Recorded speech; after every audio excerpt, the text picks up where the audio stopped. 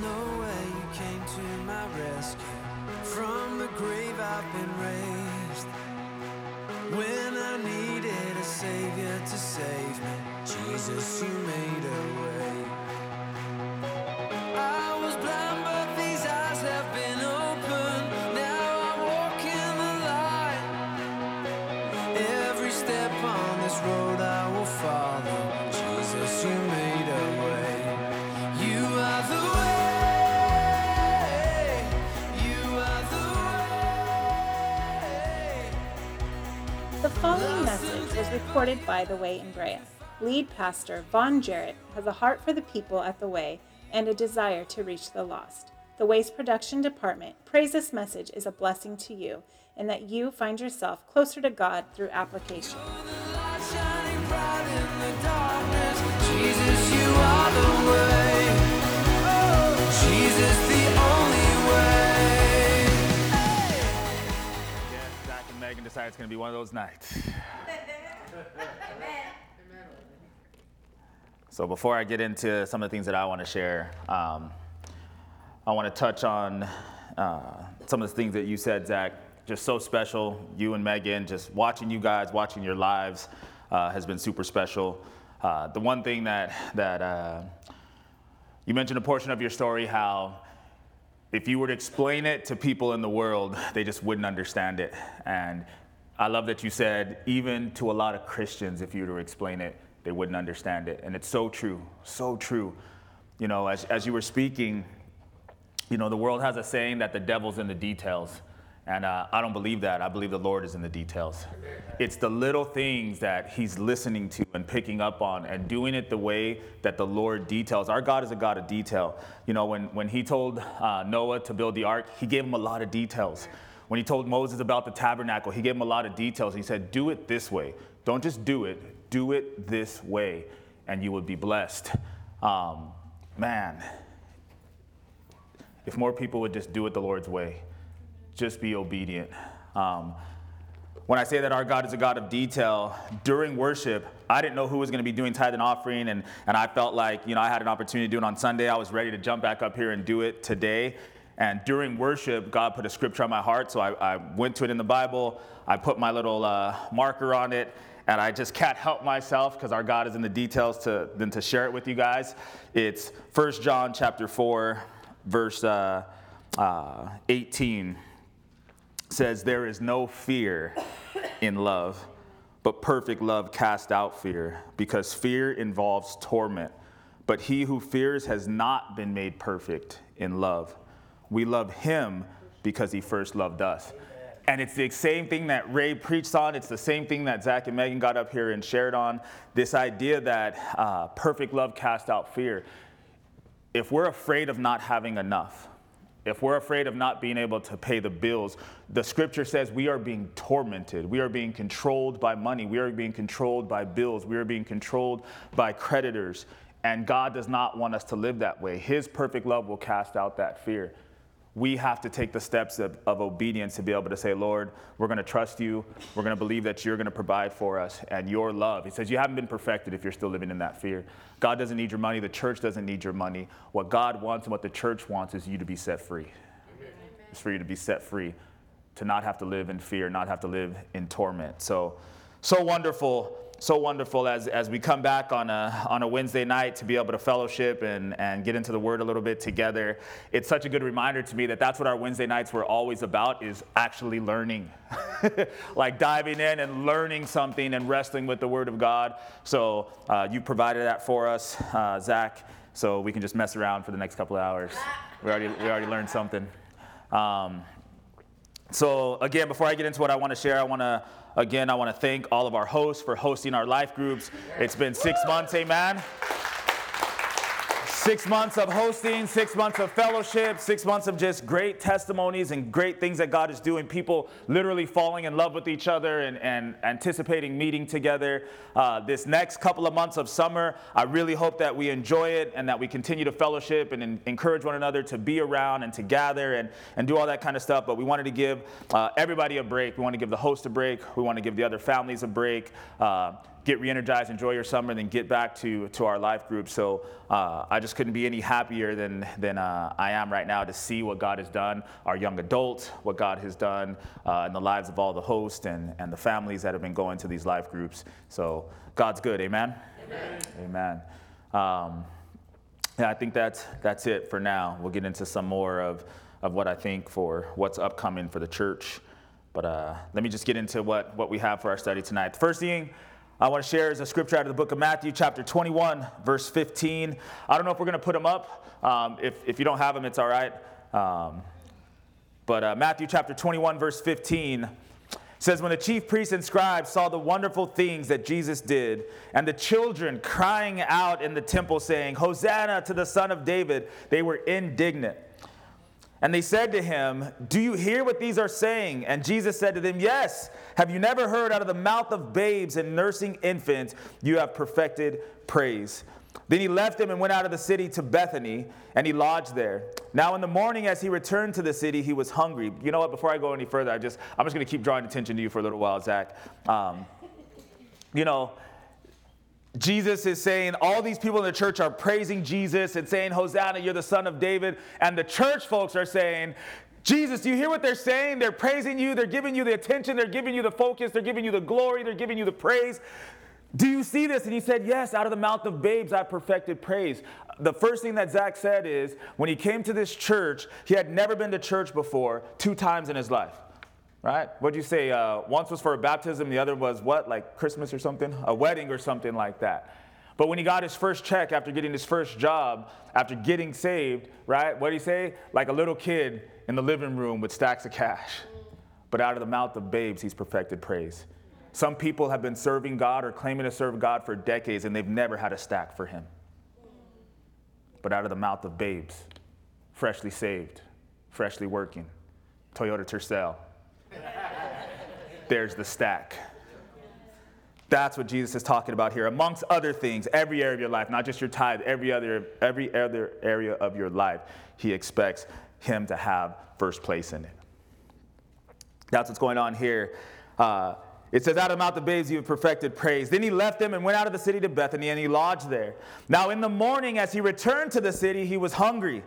And seeing a fig tree by the road, he came to it and found nothing on it but leaves, and said to it, let no fruit grow on you ever again.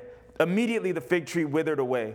And when the disciples saw it, they marveled, saying, how did the fig tree wither away so soon? So Jesus answered and said to them, assuredly I say to you, if you have faith and do not doubt, you will not only do what was done to the fig tree, but also if you say to this mountain, be removed and be cast into the sea, it will be done.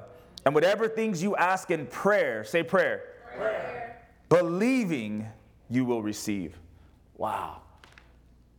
When God gave me the scripture I wanted to share with you guys and things that Zach shared, I felt like God was saying, man, some of you guys can be set free from fear this summer.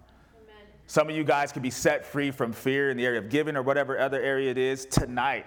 And then as I read the scripture afresh to share with you guys, I feel like Jesus is saying, listen, what I said to the fig tree, you guys can do that. Just believe and have faith. But he also said, whatever the mountain is in your life, it can be removed. You can say to this mountain, the fig tree is nothing. What's your mountain tonight? What's the big thing that's in your way right now? What's the thing that you wake up thinking about and you go to bed worried about? He says, listen, if you believe and you pray, it can be removed from your life. Wow, it's promises that he makes, right? So you got this fig tree situation. 2 Timothy chapter 4, verse 1 says, I charge you therefore before God and the Lord Jesus Christ, who will judge the living and the dead at his appearing and his kingdom. Preach the word. Be ready in season and out of season. Convince, rebuke, exhort with all long suffering and teaching. For the time will come when they will not endure sound doctrine, but according to their own desires, because they have itching ears, they'll heap up for themselves teachers. And they will turn their ears away from the truth. Say truth. Truth. Say truth. Truth. And be turned aside to fables. But you be watchful in all things, endure afflictions, do the work of an evangelist, and fulfill your ministry. You know, Paul was preaching on Sunday, his word in the story about Paul in Acts chapter 16. This is Paul and Timothy again. We talked a little bit about them. And some of the things that he said, right? We know with Jesus and this fig tree, the problem was he was hungry and he went to the fig tree and there was nothing on it. No nourishment, right? No refreshment, right? No juice, nothing. Jesus is coming to the fig tree and he wants something and it's not ready. It's not prepared. It doesn't have anything to offer to the Lord, right? And then Paul says here, hey, Timothy, if you're going to be like me, if you're going to be a man of God, if you're going to do what you've been called to do, you have to be ready in season and out of season. When Jesus shows up, you can't say, it ain't fig season. When it's time to be at church and we're ready to worship the King, we can't say, oh, I'm not there because it's summer. Right? We got to be ready in season and out of season. When that opportunity comes, you need to be ready in every area of life. And when the Lord calls, we need to be ready in all seasons. Amen? Amen. Be ready in season and out of season. That includes summer.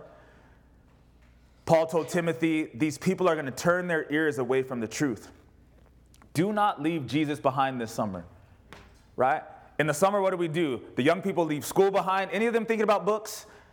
Any of them picking up something just to read? Any of you parents had some of your kids say, hey, I know it's summer, but I was thinking maybe you'll get me a math book. I want to be more prepared for next year.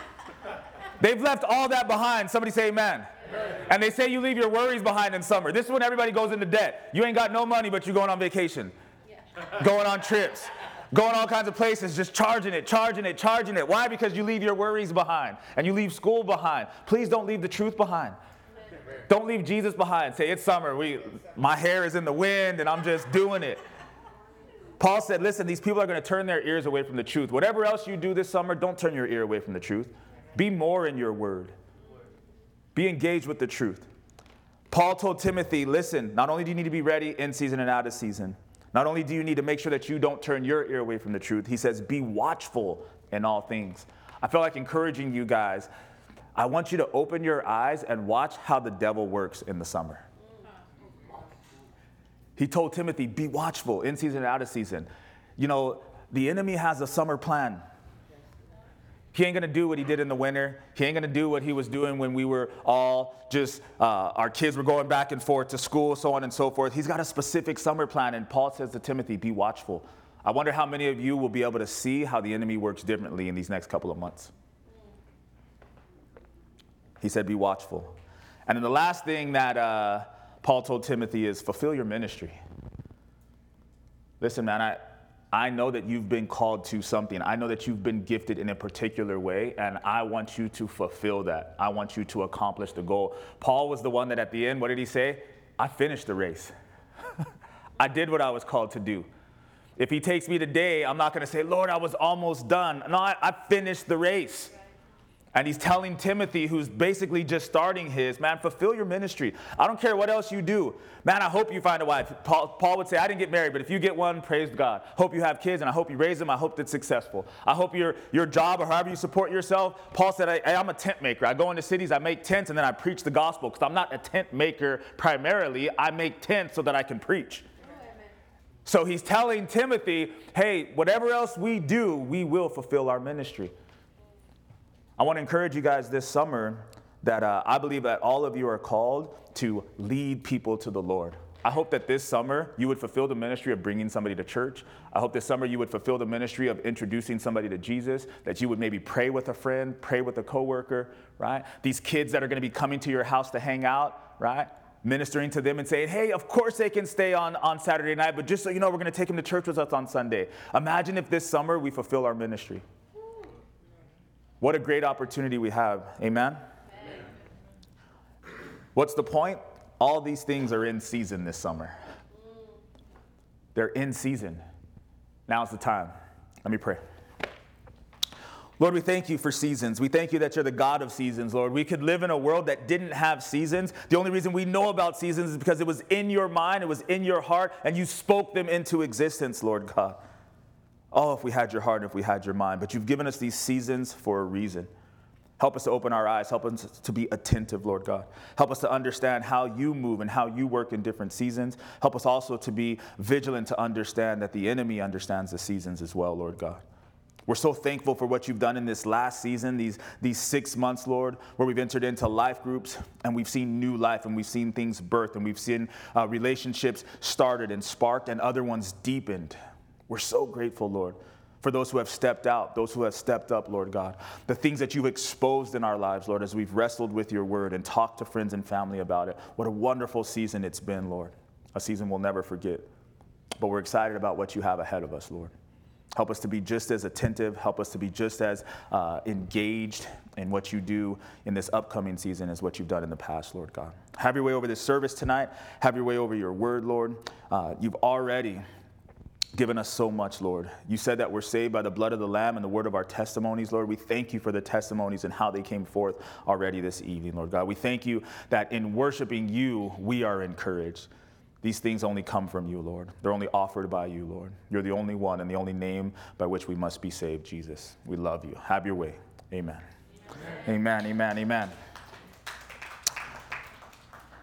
So tonight I want to take a minute and talk briefly about some things that are always in season. As a church, we need to make sure these things are in season at the way this summer. In John chapter 13, verse 35, Jesus said, "By this all will know that you are my disciples, if you have love one for another." Proverbs 17:17 says, "A friend loves at all times."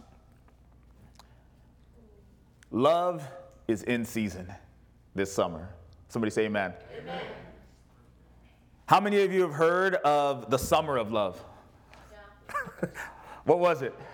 Anybody? You've heard of it? Okay, it was a song. Anybody else? The 60s, 69? What's that? You said what? Grease, the movie? You know, I didn't see Grease. This is such an embarrassing confession. I didn't see Grease till I was like a junior in high school. And then once I watched it like every night for like 3 months. And imagine this young black kid, football player, singing the songs to Grease every night. But it was so good. It was so good, wasn't it? We're going to need to edit that out, Ray. Can't put my business out there like that. All right, the Summer of Love. The Summer of Love was a social phenomenon that occurred during the summer of 1967, close, when as many as 100,000 people, mostly young people sporting hippie fashions of dress and behavior, converged in San Francisco's neighborhood of Haight-Ashbury. Although hippies also gathered in many other places in the U.S., Canada, and Europe, San Francisco was at that time the most publicized location for hippie subculture. Hippies, sometimes called flower children, were an eclectic group. Many were suspicious of the government, rejected consumerist values, and generally opposed the Vietnam War. A few were interested in politics, others were concerned more with art, music, painting, poetry in particular, or spiritual and meditative practices. That was the Summer of Love in 1967 in San Francisco. This year, 2019, is going to be the Summer of Love at the Way. It's going to be a social phenomenon. That's what they said about the hippies, right? They changed the world, right? The civilized people were talking about the hippies, and then next thing you know, everybody wanted to be a hippie. They literally changed the world in a year and thereafter, right? Wouldn't it be awesome if people could look back and say, man, something happened at the Way in the summer of 2019, and it has changed the world. Look up things, Christian movements, Christian moments, Christian outpourings of the Spirit that changed the world, like the Azusa Street Revival. Look up things like that, and it's not like it's unheard of. Why couldn't this year be the year, 2019, that people look back and say, man, did you hear about what happened in Brea in 2019? That church called The Way? I wonder if the hippies were more committed to their movement than we are to ours. Although Christians will also gather in many other places in the U.S., Canada, and Europe, Brea and Southern California will be the most publicized location for Christian subculture this summer. There were hippies all over the place, but everybody remembers what happened in San Francisco. There's going to be Christians all over the place. There's going to be summer conferences all over the place. There's going to be youth movements all over the place.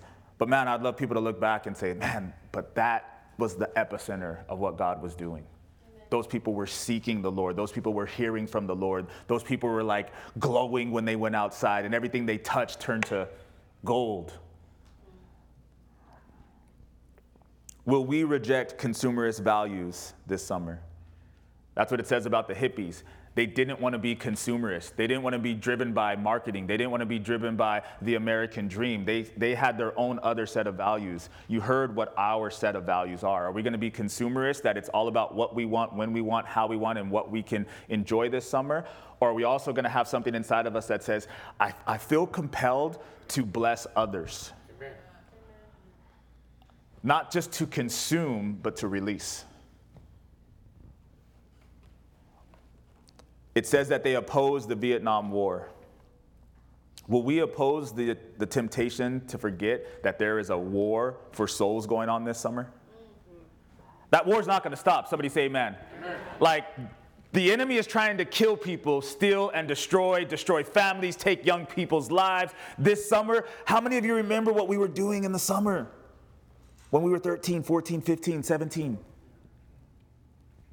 How many of us are thinking about that? $200 for Elevate? I can't afford that. Are you sure? Because the war is going to rage on whether you pretend like it's not or not. They oppose the Vietnam War. I'm opposed to forgetting that there's a war going on this summer. When we're at the beach and when we're barbecuing and when we're in the backyard and when we're hanging out and when we're laying out, and some of you can tan, whatever you're doing, please don't forget that the war is raging on. You can avoid it for a couple of months, but all that's going to happen is that you're going to come back a couple months from now and see that your resources have been depleted, your walls have been knocked down, your defenses are useless. While we enjoy art, music, painting, poetry, swimming, and barbecues, we will prioritize seeking the Lord. Right? It gave you all this stuff about the hippies, and some of them were into art, some of them were anti-war, anti-government. Like, I'm down with art. I'm down with hitting the museums this summer. I'm down with the beach, right? And barbecues and music and all that good stuff. But we will seek the Lord. I will seek the Lord. Because it's always in season. Let's make sure love is in season this summer for us, right? It's real easy to get selfish this summer. It's real easy to focus on our own families and our own time. And we've been waiting for it. Many of us have been waiting for some of this kind of season to roll around. But man, I want us to still be marked by love. Jesus said, they will know that you are my disciples by the love you have one for another. Not even just him, but for each other. Can we be loving this summer? I believe that as we hang out, as we do these barbecues and swim and hang out with friends and family, I think that the love that we're able to show to people is going to open a door for us to lead them to the Lord, right? Amen. I like to think back to when I was a kid, but there was something special about hanging out with your friends in the summer. Like, you just couldn't get enough. Somebody say amen. Do you remember, like, you didn't care how early you had to get up to go hang out with them. You didn't care how late you could stay out, right? If you could stay the night, you were staying the night. Like, you just always wanted to be together. Imagine if we were so loving that, like, when you saw those friends at the barbecue, they're like, man, what are you guys doing tomorrow? Like, when we get old, like, we go and we have a good time, but we're kind of like, all right, man, we'll see you guys next time. But imagine if there was something so special about this group of people that they asked you at the end of the night, what are you guys doing tomorrow? Because we're not done hanging out. You're like, that's awesome, because we're going to go to church tomorrow. You're coming with us. Do you think you could be that loving? Do you think you could be that engaging? Do you think you could be that, what's the word I'm looking for? Like magnetic? Where people are even willing to go to church to hang out with you because they don't know love like the love that you've been able to show them. You showed up with a gift. You showed up with food for the barbecue. You stayed after to clean. You asked them about their family and how things have been going. What do you guys have planned for the summer? They're like, man, we need to hang out with you more often. You think you could be that loving this summer? Galatians 6:10 says, therefore, as we have opportunity, let us do good to all, but especially to those who are of the household of faith. How many of you are going to forget the household of faith because you're hanging out with old friends and family this summer? It says do good to all. Go to the barbecue. Fellowship, hang out, enjoy friends, enjoy family. Haven't seen you for a long time. Second point. We need to value and gather with the household of faith this summer. That's always in season. It's always in season to be with the household of faith. It's always in season to gather together. We press pause on our life groups this summer for family vacations, right? So that we can have impromptu gatherings with other friends and church folks as well. Hangouts can happen, right? How would it feel if you couldn't go on vacation, or you felt guilty about going on vacation, right? Or if you did have a friend that you haven't seen for a long time is coming into town, you couldn't hang out with them. We don't want life groups to hinder us from reaching the world and enjoying our summer, enjoying friends and family. But it's not an excuse to ignore the body. This summer we scheduled a few things. We have a picnic on the 7th. After church, we're going to go right up here to Carbon Canyon. We're going to have a picnic. We're going to fellowship, right? Like, be there. If you were planning to do something, like, change the weekend so that you can gather with the household of faith and go do that, right? We're going to have some life group challenges and things like that. But I think it would also be an awesome opportunity to say, invite a friend to church that Sunday and then take them to the picnic with us, right? They can hear the word of God and they can see that we're real people and we really enjoy each other and we love each other. And that whatever life group I get drafted onto is going to win all the challenges. I was thinking that the young adults life group need to join the Chino life group, because that group, y'all ladies, you need the young adults. And then you guys will dominate whatever we're doing. But we're going to have a picnic on the 7th, and then I don't know what date it is, but hopefully you guys look on your calendar. There's a Saturday that we're going to be going to the beach together. Like, these aren't just things to say, oh, no, I didn't make it, or it was not a big deal. I'm saying, like, right now, pull out your calendar and say, I'm going to be there. It's in season to be with my family, my church family. That's in season. It's a public beach and a public park. Other people can come with you. Invite them to be with us. But you make sure that you're with us. Somebody say amen. Amen. Does it make sense tonight? Yes, sir. Is it really in season? Because I'm going to be taking roll. I'm just kidding. How many of you remember what it was like when you're in the puppy love stage? I'm not going to throw ages out there, but, young ages, teens. And, you thought, you were really in a boyfriend-girlfriend relationship, and then summer hit, and then he stopped calling.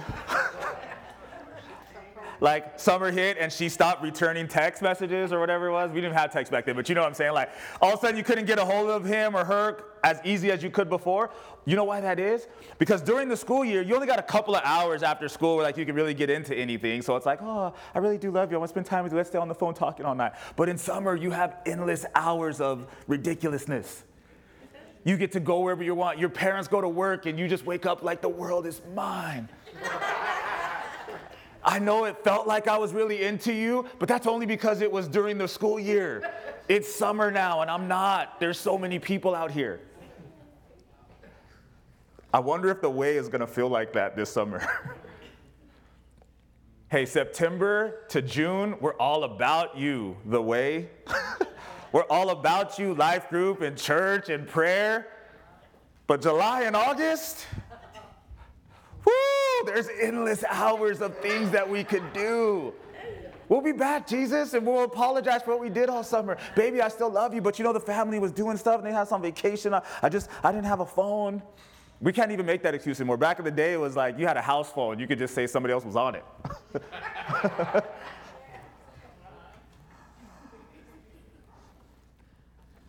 All joking aside, though, gathering as a church family is always in season. Let's have a great attendance on Sundays this summer. Let's invite others to come to church, friends and family.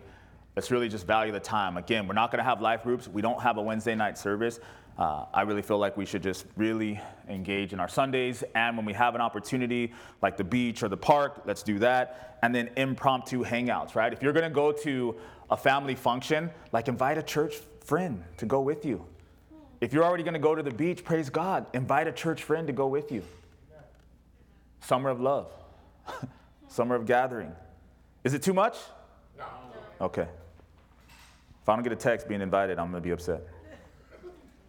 Hebrews chapter 10, verse 23 says, "Let us hold fast the confession of our hope without wavering, for he who promised is faithful. And let us consider one another in order to stir up love and good works, not forsaking the assembling of ourselves together, as is the manner of some."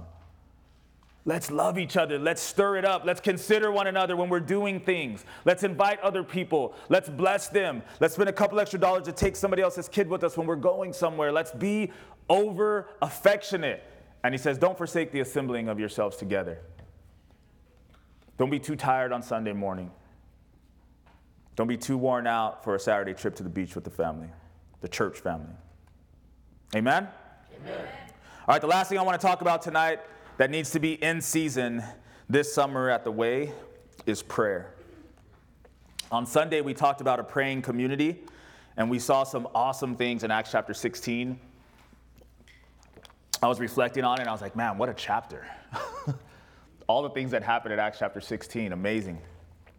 I was a little sad that we didn't have life groups this week to really wrestle with it. But maybe at the end tonight, we can ask some questions. If you guys have questions or you had thoughts about Sunday, we'll give you a little bit of time at the end tonight to be able to ask some of those questions. Anybody else sad that you didn't have life group? Like you were? Yes. All right, good. So either way, we heard that prayer. On Sunday, we heard that prayer is foundational. And it's our voices that the Lord wants to hear, not just our thoughts or our feelings that he wants to search, right? You have to open up your mouth. You know, we talked about the idea of worshiping without opening your mouth. It's the same thing with prayer. Our God is the God that searches hearts, and he is the God that searches minds, but he's also the God that gave you a voice, and he wants to hear it. Mary was talking to me this week about the same kind of thing in worship and in prayer, how your voice is unique to you, and God wants to hear it, right? And as she was telling me that, I was thinking about an orchestra. And if you ever have somebody that really understands music, right? Like a conductor, let's say, he could have his eyes closed and he would know what instrument is missing. Yeah. He could have his eyes closed, and when a new instrument began to play, he would be able to tell you what instrument that was because he really understands music. And I didn't tell her about this, but that's how I was thinking about with God, right? Like, he knows every single voice. So when one more voice adds to worship, to us, we probably didn't hear it, but he is like, oh, that's Steve. Oh, that's Janessa. Right? The rest of us are just singing. We don't know the difference if it's 10 voices or 100 voices or 1,000 voices, but he knows every single one. It's the same thing with prayer, right? He's like, that's my daughter's voice. I hear her. Even if it's faint and even if all she can say is, God, please help me. Like, he wants to hear that voice. So precious, so important. Romans 10:9 says, if you confess with your mouth, say mouth, the Lord Jesus, and believe in your heart that God has raised him from the dead, you will be saved. For with the heart one believes unto righteousness, and with the mouth confession is made unto salvation. Such a familiar scripture when it comes to salvation, right? This idea of opening your mouth and believing in your heart, right? We've talked about the likelihood, though, that some people are willing to open their mouth, but they don't really believe in their heart. The other issue, or the other side of that, is people who believe, but they never open their mouth. And I just want to encourage you in the area of prayer, open your mouth.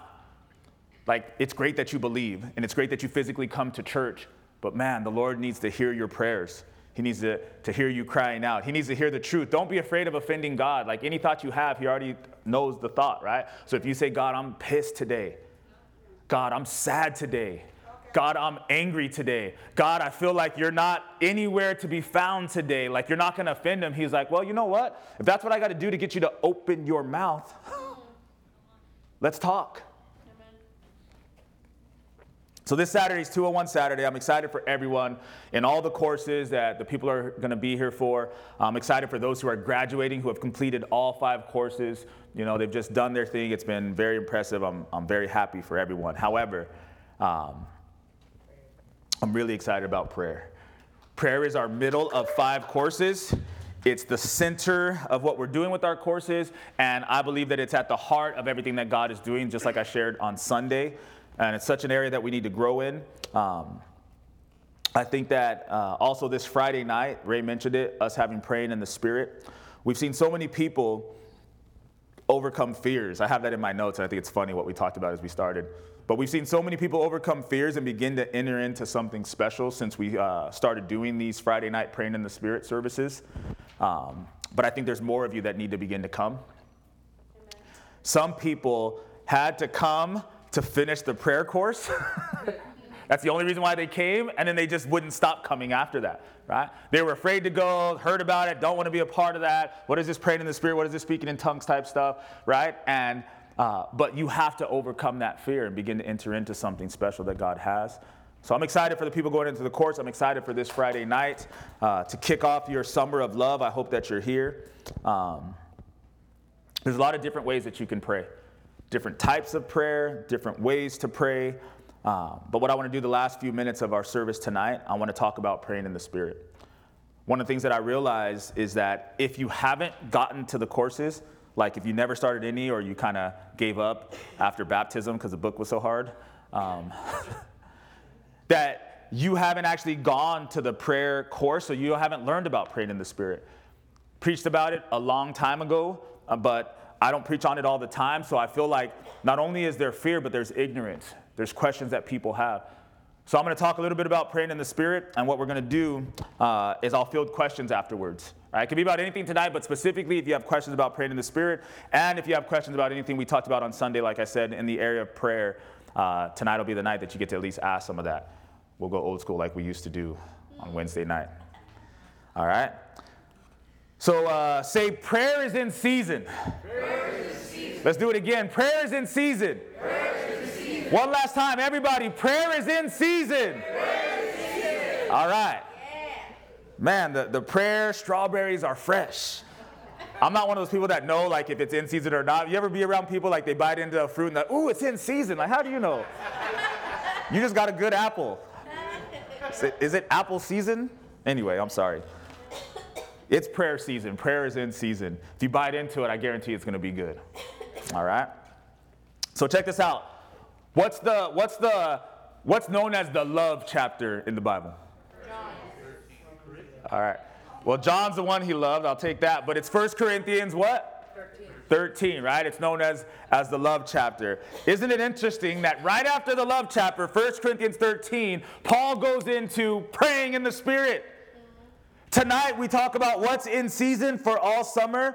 Number 1 was love. Number 2 is gathering as a community. And number 3 is prayer and praying in the Spirit. And it's so good that Paul seems to feel the same way. He says, man, let me tell you how to love and what's different about love.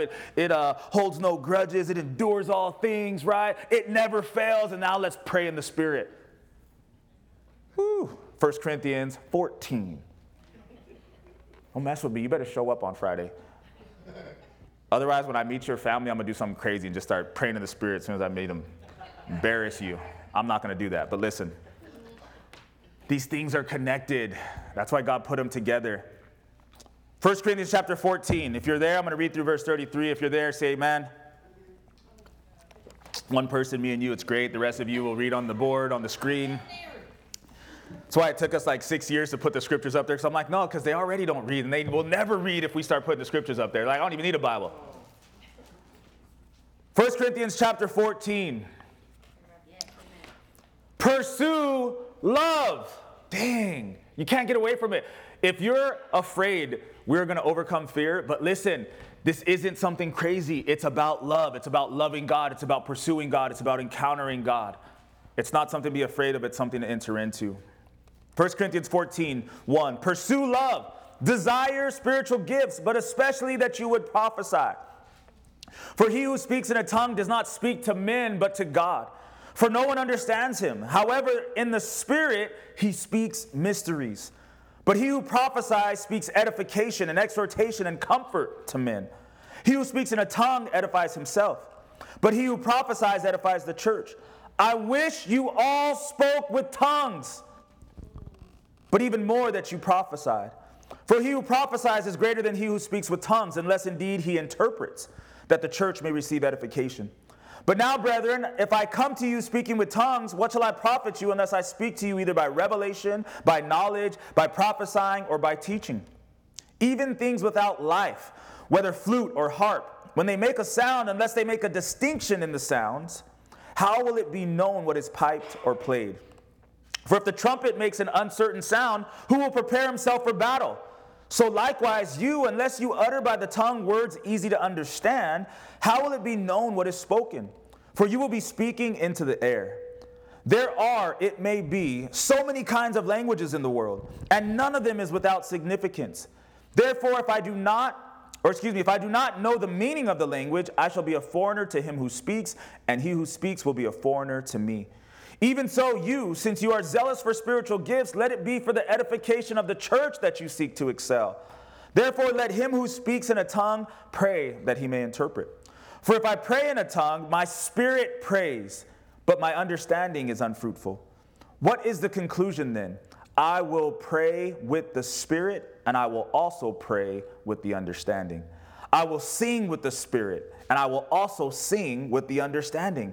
Otherwise, if you bless with the spirit, how will he who occupies the place of the uninformed say, Amen, at your giving of thanks, since he does not understand what you say? For you indeed give thanks well, but the other is not edified. I thank my God, I speak with tongues more than you all. Yet in the church I would rather speak 5 words with my understanding, that I may teach others also, than 10,000 words in a tongue. Brethren, do not be children in understanding. However, in malice be babes, but in understanding be mature. In the law it's written, with men of other tongues and other lips I'll speak to this people. And yet for all that they will not hear me, says the Lord. Therefore tongues are for a sign, not to those who believe, but to unbelievers. But prophesying is not for unbelievers, but for those who believe. Therefore, if the whole church comes together in one place and all speak with tongues, and there come in those who are uninformed or unbelievers, will they not say that you are out of your mind? But if all prophesy and an unbeliever or an uninformed person comes in, he is convinced by all. He is convicted by all. And thus the secrets of his heart are revealed, and so falling down on his face, he will worship God and report that God is truly among you. How is it then, brethren, whenever you come together, each of you has a psalm, has a teaching, has a tongue, has a revelation, has an interpretation? Let all things be done for edification. If anyone speaks in a tongue, let there be 2 or at the most 3, each in turn, and let one interpret. But if there is no interpreter, let him keep silent in the church, and let him speak to himself and to God. Let 2 or 3 prophets speak, and let the others judge. But if anything is revealed to another who sits by, let the first keep silent. For you can all prophesy one by one, that all may learn and all may be encouraged. And the spirits of the prophets are subject to the prophets.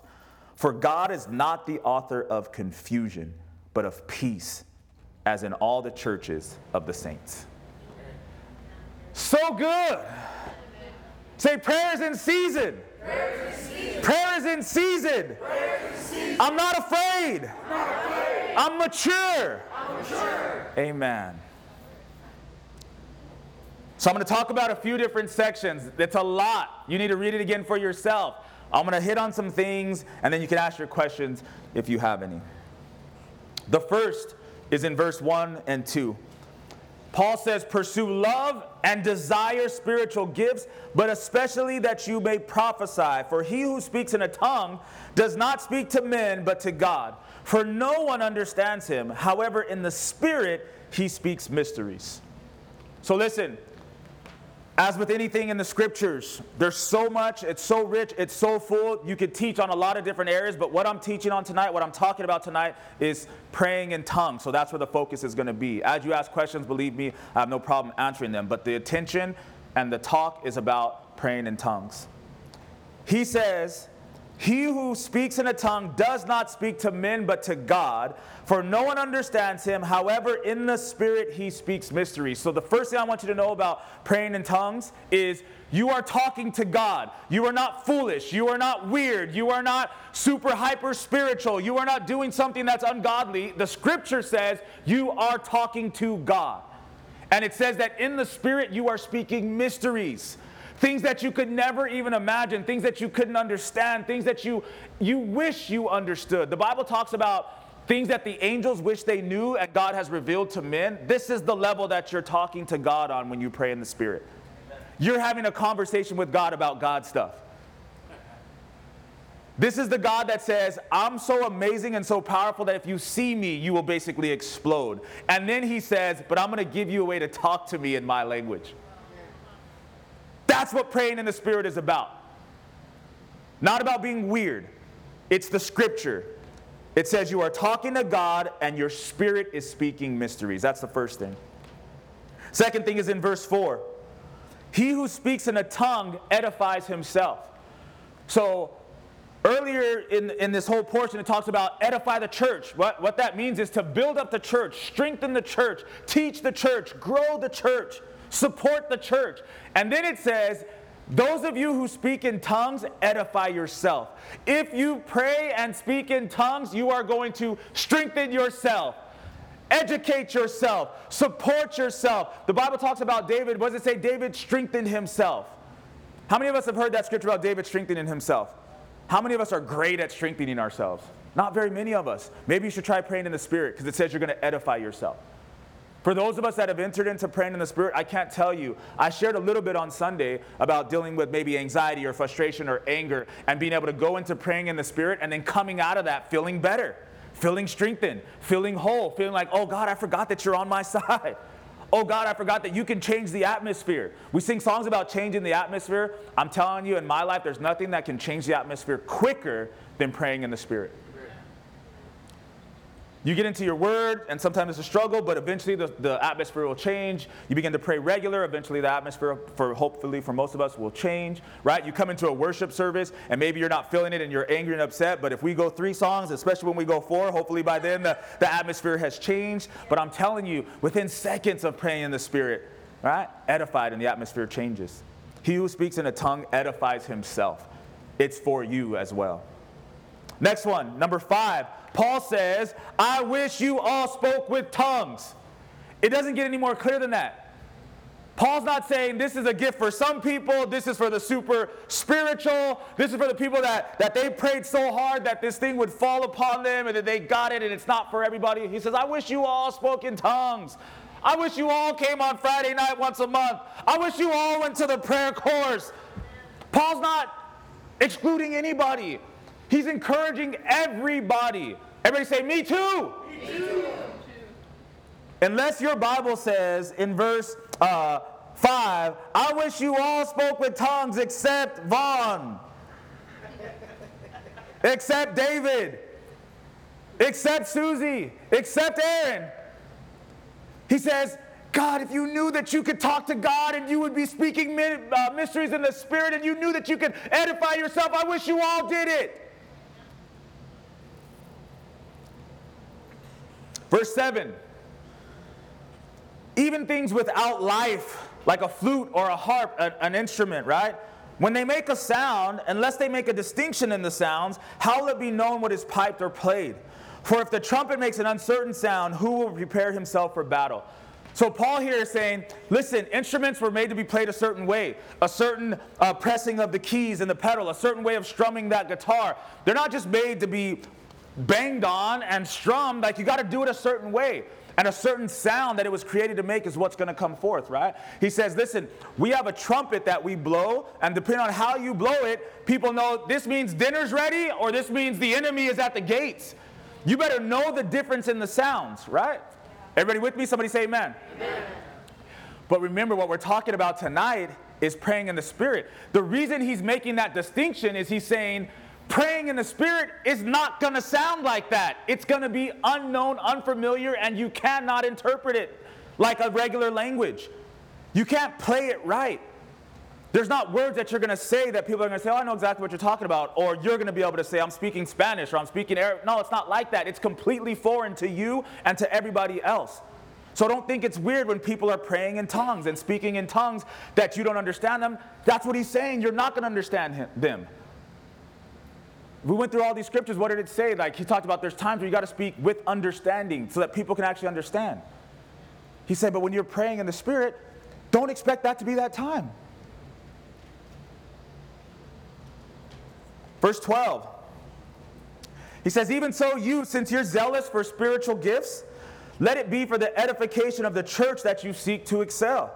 Therefore, let him who speaks in a tongue pray that he may interpret. And, this is verse 27, that's 12 and 13. I want to connect it with verse 27. It says, and if anyone speaks in a tongue, let there be two or at the most three, each in turn, and let one interpret.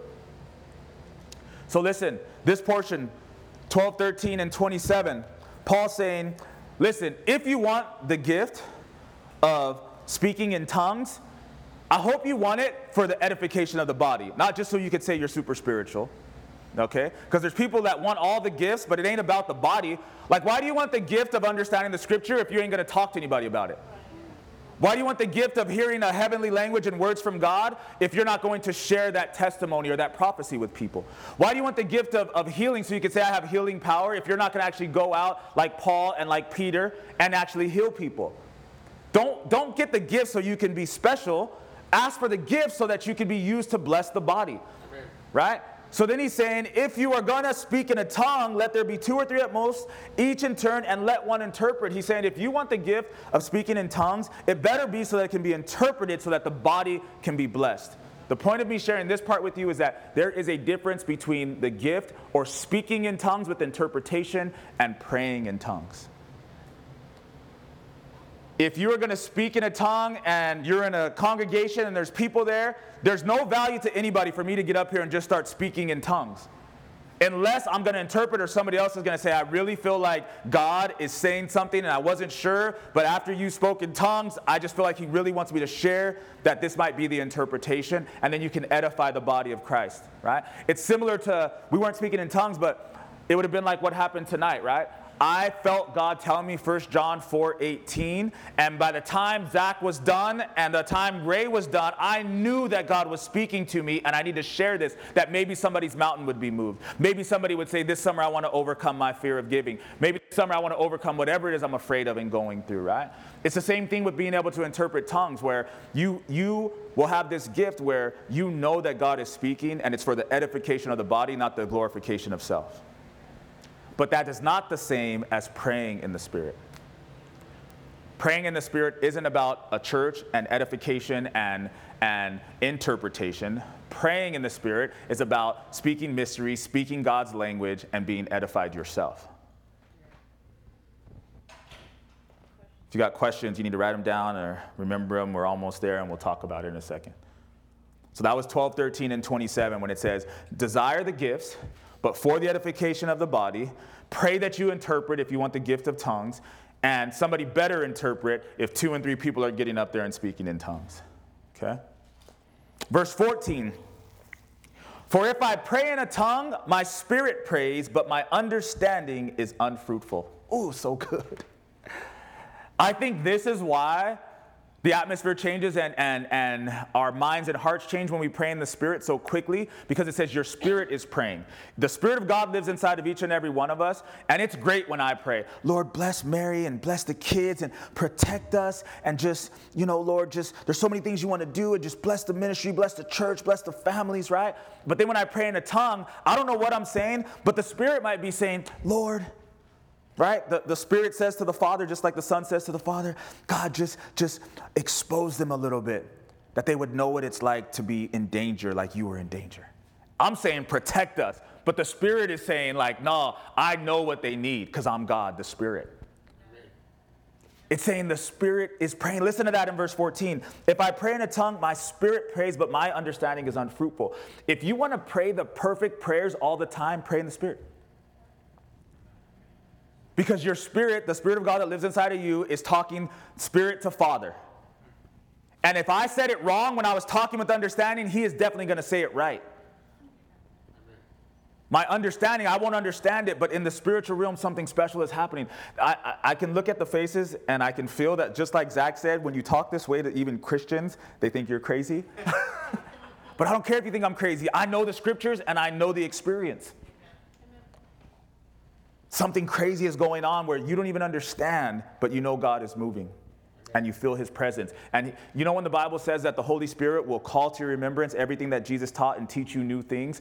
You'll find yourself praying in the Spirit, and all of a sudden you get smacked in the face basically with the scripture or with a memory or with he calls to remembrance something or with some encouragement. It comes out of nowhere. So good. That's why Paul, he's not saying, I wish you all prayed in the Spirit so he can go somewhere and say, look at all these people I taught how to pray in the Spirit. He's saying, I wish you all prayed in the Spirit because then you would be testifying about how the Spirit is smacking you around and showing you things and blessing you and comforting you, challenging you, convicting you, helping you. So many times the things, even conviction-wise, that I've had to get right with the Lord on and get right with my wife on have happened because of praying in the Spirit services. You women want your husbands to get right, make them go to praying in the Spirit. I'll walk out of here sometimes and I can't even get home because I'm like, ooh, I wasn't even thinking about this, but now I can't stop thinking about it. Verse 15, Paul says, well, what's the conclusion? Where do we go from here? He says, I will pray with the Spirit and I will also pray with understanding. I will sing with the Spirit and I will also sing with understanding. He says, I got to have both. I'm going to come in here at church and sing songs word for word and praise with the people of God. And then I'm going to get in my car and make up my own lyrics in the Spirit. He says, I'm going to pray with understanding as I lead the congregation. I'm going to pray with understanding as I pray over my kids. But I'm also going to pray in the Spirit. I got to do both. I got to have both. One's not enough. How many of you have to have both because one's not enough? How many of you understand, like we so desperately want to be right with God and be obedient to God and do what God tells us to do that we say, hey, on a Friday night, once a month, we're having praying in the Spirit. On a Sunday morning, 2 weeks before it, once a month, we're having praying with understanding. Why? Because I got to have both. I got to have it. In 18, Paul says, I thank my God I speak with tongues more than you all. Paul's not a selfish guy. It's rare that he says stuff like this. It's almost like it accidentally came out. He's like, man, I thank God that I be praying in the Spirit more than all you guys. Oh, I'm sorry. We all should pray in the Spirit, but it's so good. It's like finding a cave with money in it, and every time you come back, it's been replenished with money. And he's like, I wish you all would come to the cave. And then every once in a while, he's like, man, I'm so glad I go to the cave more than the rest of y'all. Does that make sense? Yes. That's praying in the Spirit. He's like, I want everybody to want it, but at the same time, I'm really happy that I want it. That's what Paul says, kind of. Verse 20. Brethren, do not be children in understanding. However, in malice be babes, but in understanding be mature. He's reminding us, look, this isn't an easy thing to understand, but grow up. Right? In malice, be a child. Don't be mean. That's wrong. Don't say stupid. My kids get mad at me when we say stupid. Daddy, that's a bad word. You're right. Because they're babes and they're pure and like they don't like that, right? He says, act like that with malice and all the evil stuff. But when we get into the deep things of God and spiritual things, grow up and engage in it. Don't act like a child. Oh, that's weird. That's icky. I'm not going to do it. That's childish. And God says, no, you are spiritual super beings. My Spirit lives inside of you. Grow up. Almost there, verse 23. Therefore, if the whole church comes together in one place and all speak with tongues, and there come in those who are uninformed or unbelievers, will they not say that you are out of your mind? Why do we do it on a Friday night once a month? Is because it's supposed to be praying in the Spirit. It's supposed to be separate. It's supposed to be for Christians to go to the cave that only we have access to. On Sunday mornings, we are here to praise God with understanding. We are here to present the gospel in a way that is palatable to anybody and everybody. We don't want people coming in here. Just because we have access to a gift, we shouldn't be flaunting it in front of people that it's not for. He says that if you do that in church, they will call you crazy, which is why if you come to this church, we ain't speaking in tongues and praying in tongues at our services. Why? Because God can move without that, and God has given us an opportunity to enter into something without offending others. I've seen people that we've talked to, that we've worshiped with, that we've taught Bible studies to. We've taken them to a conference, right? First time they've ever been to any kind of church thing, and people are everywhere, and they're losing their minds, and they're like, I will never come back around these people, and if this is Jesus, I don't want anything to do with it. And whose fault is that? Our fault. Don't act a fool during worship and do what you want to do. Just worship God with us as one body and one voice. Don't act a fool during altar calls because you got the gift. That's not why he gave it to you. He gave it to you to edify the body. Amen. You want to act a fool? Come on Friday night and act a fool with us. When it's just us and we're all acting a fool. We're not acting a fool, but does that make sense? That's what Paul is saying here. He says, don't grow up. Grow up. Don't act like this is that hard to understand. I want you to do it. I wish you all did it. You should do it more than you are right now, but not in a way that offends people or runs them away from God, because it's not for them and it's not for that time. We've had to have that conversation with people after worship service. Hey, you can't really be doing all that. Why? I'm free. I'm in Jesus. He loves my worship. He loves my prayer. Well, come on. The scripture says for the edification of the body, not just because you've been set free. What about everybody else? What about the people that just got saved 2 weeks ago and they're on fire for God, but now they're afraid? Maybe I made the wrong decision. Maybe I'm in the wrong church. This seems weird and foreign to me. Don't say God's bigger than that and he can handle it. If they really loved him, they would enter into it. No, shut up. Don't say that. Come on Friday night and you enter into it. And you let those people walk with the Lord with understanding and edification until they're ready, until they get to the third course in the church. Because when we run people out like that, and our church doesn't have a huge history of that, but when we do that as the body, it doesn't matter if it's another church with another name. Any church that does that, what we do is we judge them and say they weren't real about it anyway, and they need to go to one of those weak churches down the street. No, you're wrong. You're wrong. They say you're out of your mind and your God is not real. I'll go back to school where they teach me things with structure and maturity. I'll skip all the spiritual stuff. That's not God's fault, that's our fault when we do that. Last one, verse 32 says, the spirits of the prophets are subject to the prophets. For God is not the author of confusion, but of peace, as in all the churches of the saints. I love this one because what it means when it says the spirits of the prophets are subject to the prophets, it means you are in control. The Holy Spirit has not taken over your body and made you flap around. The Holy Spirit has not taken over your mouth and made you say things in the Spirit. No, you still have a level of control. You can stop. You can say, once I started praying in the Spirit, I'll tell you what the hardest thing to do was not pray in the Spirit. I'd be sitting here in worship and God is moving and we're singing songs and it just wants to come out because I want to go to that place with God that I love so much. That place where it's like, how do you explain it? Like, I could picture like a skydiver and they try to explain to other people what it's like to jump out of a plane. And most of us are like, you're crazy. I'm never jumping out of a plane. But they love that feeling of free falling before they pull the cord, right? When they're free falling and they're in a place that they've experienced and they know what it feels like. They can't wait to jump again. There'll be times in worship where I'm worshiping and we're singing to God and I'm like, it's so easy right now for me to jump. Like, I know all I have to do is start praying in the Spirit and I get to jump. But the scripture says the spirit of the prophets are subject to the prophets. I get to tell myself, now ain't the time to jump. When you want to jump, as soon as you leave here, you can get in the car and jump and pray in the Spirit.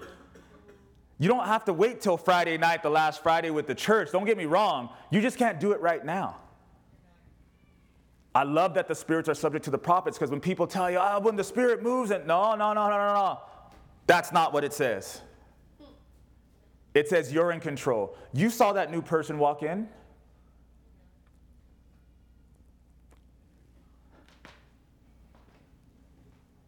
You are in control. Our God, it says, he is the God of peace, not confusion. He's the one that says to you like, man, I love it. But I'm also the God that gave you that mind and those eyes. Look around. As everybody's running out on Sunday and a new lady is here crying and broken. He says, you have eyes, open them. I gave you my heart. Yours should be broken with compassion. How can you run out? Yet you're always down to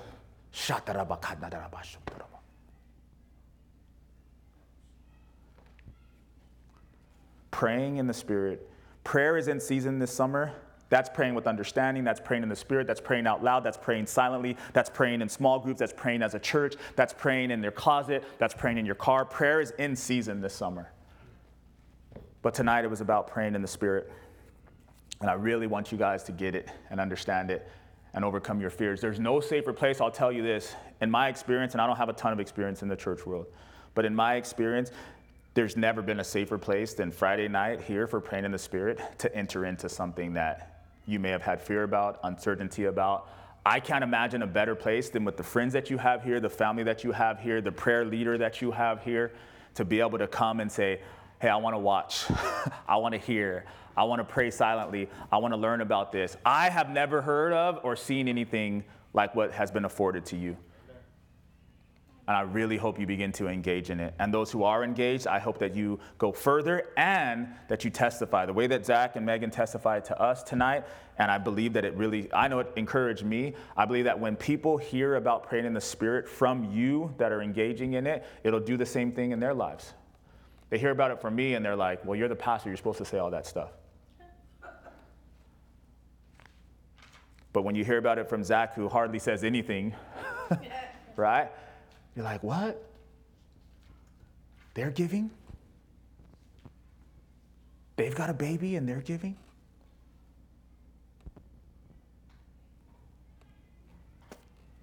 All right. Let the questions begin. It can be about anything, but let's do our best to try to stay in this area for the first part. If you have a different question, it's fine, but let's try to talk about prayer if we want to or need to. If you have a question, who's got a question? All right. Susie. So, 1 Corinthians 14, 1-33, it said it's not fruitful or understanding to us. Is that right? Yes. So, what's the point? I mean... So what it's saying is your understanding is unfruitful. So it's like right now, Ray, say something in Arabic. Give us like three sentences in Arabic.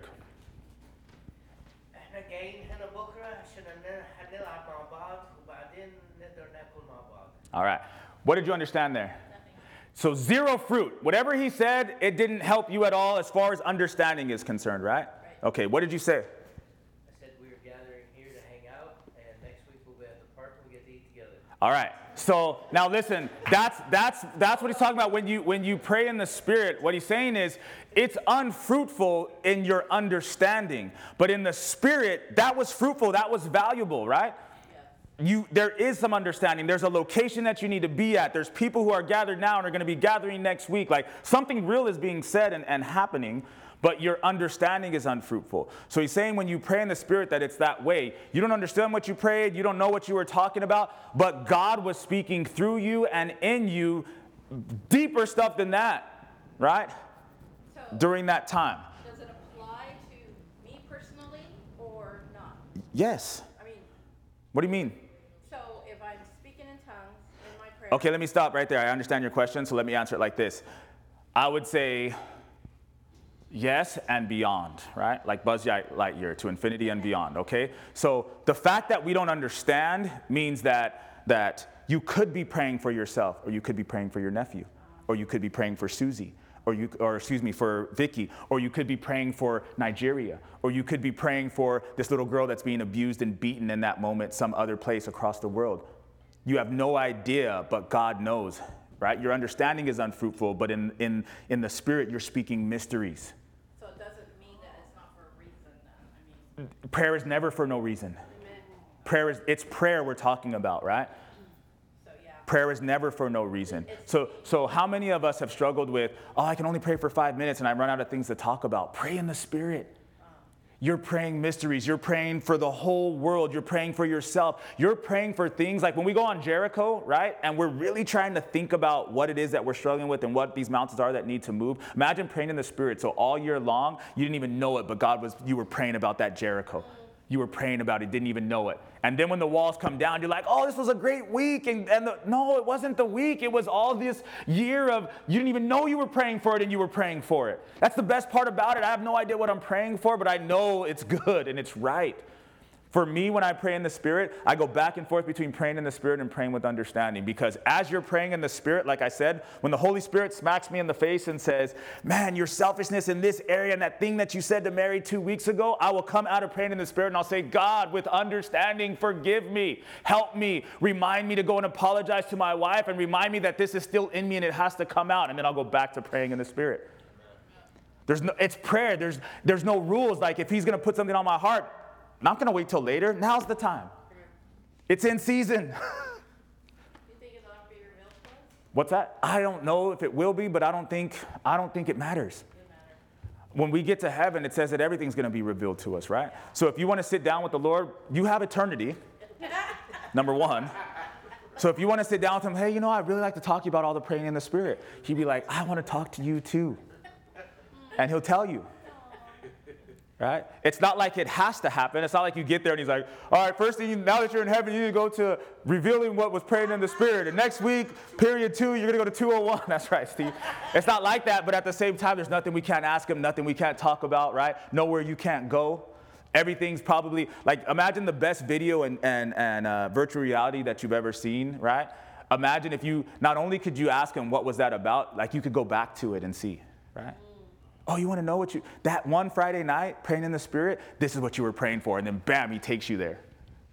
That'd be cool. It would be cool. And it's possible, right? So, Julia. sometimes I cry. Hang on one second. Julia. Sorry. So what you just said, like when you're praying in the Spirit or whatever, Mm-hmm. even though that you don't understand what you're saying, if you were in tongues, Mm-hmm. it's okay. It's more. Because sometimes you're just saying things. Mm-hmm. God knows, but you don't know. You're 100% right. You're 100% right. That's exactly what praying in the Spirit is that God knows, but you don't know, right? And it's more than okay. It's what he's asking us to do and what he's encouraging us to do, what he's inviting us to do. And as you're asking, this is what I was reminded of. A lot of times when you read the scriptures, especially when you first start reading, you don't really understand. But if you waited till you understood to read it, you'd never read it. Yeah. Just read it. Lord, I didn't understand. I only understood one verse in chapter 3. Well, I'm glad you read all of them, and let's just pray about the one you understood. Just do it. I tried it once at another church. Yep. And a lady says, just go and do it. And I did it. She goes, oh, see, you got it. And I'm thinking, how do I know if I got it and if I said the words that I wanted to say? So you're not going to know, number one, and like anything else in life, trying it once is not enough, right?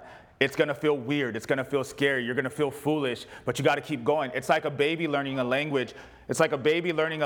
They don't learn in one day. Imagine you had a baby and you're like, I love you and I want you to be the best. You're going to be the most awesome child. Now, when you learn how to talk, come talk to me. That's not how it works. You got to keep talking to them, keep doing it with them. When I talk about Friday night being a safe place, right? What if the safest place for Aaron was at home with Junior? What if the safest place was Erica with Joe? Imagine that, right? Like, why? We've been talking about this for a couple of weeks, especially to the men. I know that, like, if you've been listening, it's been coming. But, like, why? Why would your kids have to have their first tongues experience here on a Friday night instead of you being able to open these scriptures to them and say, hey, we're going to go through this together. I'm just as scared as you are, but we believe in the Word of God. We trust God. Let's just begin to try this. Practice it by yourself in your home. Yes. I mean, having everything off. It doesn't matter. Put stuff on. Turn stuff off. Lights on, lights off, music on, music off. It doesn't matter. It doesn't matter. Sometimes it's awesome to have the music up and so loud that you're not as embarrassed because you're not listening to yourself. You can't even hear yourself, right? Till you get to that place. All right, let's keep going. Anybody else? More questions? We said a lot. We talked about a lot. There's got to be questions.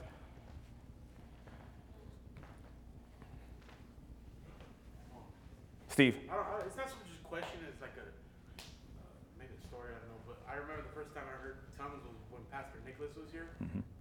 And I was like, I didn't know. I'm like, I leaned over and I'm like, is he speaking Hebrew? Or What is that? What is that, Greek? A little bit. Yep. It tripped me out. And then the second time I was over at El Monte, and I'm like, there's just a bunch of dudes. Mm-hmm. And it's almost like the Bible says, like I was a little taken back, and like, but then I guess through the courses and through just learning more and reading more, like I began to understand more. Amen. And realize that they're not weirdos, and it's not so weird, but I could see how people will be like, and I've talked to other people from other churches, they're like, I don't believe in that, that's just weird. Yep.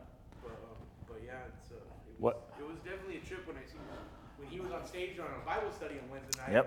And I was like, what is he saying? So It sounds like a trip. what a great testimony, because you can hear what the scriptures say is going to happen actually happened to him. Again, I appreciate the fact that, number one, you're in a safe place where you can ask questions and you can endure as you're learning, right, instead of running like some people do. And then I also love that you said you went through the courses and you read and you learned. And now you're one of the ones that come all the time to our Friday night praying in the Spirit services. So if you don't mind, would you share what your experiences have been at the Friday night praying in the Spirit services? Just you feel the Spirit, and then the like you said, a comfortable place. It was the time when we all separated in groups, and we just went around and it was actually your son. I was like, man, if he could do it, I could do it. We're in that circle. That's right. And he was speaking in tongues, and I think for me, like and maybe others, I don't know, you get in your head too much about it and what's coming out of your mouth, but it's like Miss Peaches is always telling me, like, just start saying something. And like it feels funny, it feels weird, but like I've been practicing in the car, and I don't know if you call it practicing, but like you just gotta I guess get in the zone and just start spewing it out. Yeah, just keep going. Don't give up. Keep going. So I love a couple things again that you said. Number one, about Miss Peaches helping you. We have a prayer ministry leader, right? So some people have resources that they never tap into, right? The person is there, and they've been called by God to be there in your church to help you with prayer, but we won't call her and talk to her or ask her for help or ask her to pray with us. But some of us will, and those are the people that continue to grow. I started a new job, and I'm paying attention because I plan to be there for a while. I'm like, there's so many resources here. Like, you know that packet of stuff you get when you get hired that nobody reads because all you care about is getting that check? I'm flipping through that thing like, I'm taking pictures like, did you know that companies offer this kind of stuff? Like they offer counseling. They offer like to friends and family, like suicide counseling or addiction counseling for 100% free. All you have to do is tell your friends, hey, you sound like you're going through something. Here's a number that you can call. And because I work for the company, a counselor will talk to you for free for hours. And if they feel like you need more care, you will actually be able to go sit down with somebody. I'm like, if people just use the resources they have, imagine if people just use the resources they have.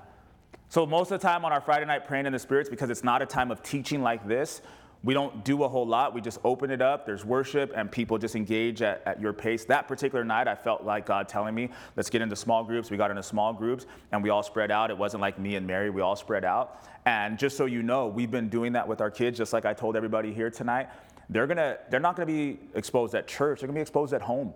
So we've been going through that with them, but just so you know, they were just as scared, if not more scared. Just like Naomi when she came up here and she was terrified. She's the pastor's kid and she's terrified to get up here and public speak. But that's what I believe God will do, right? He used the mouth of a babe, an 11-year-old boy, to encourage a grown man, right? And I made it a point not to be in Nate's group. I came around to the different groups and tried to encourage them. They're my kids, right?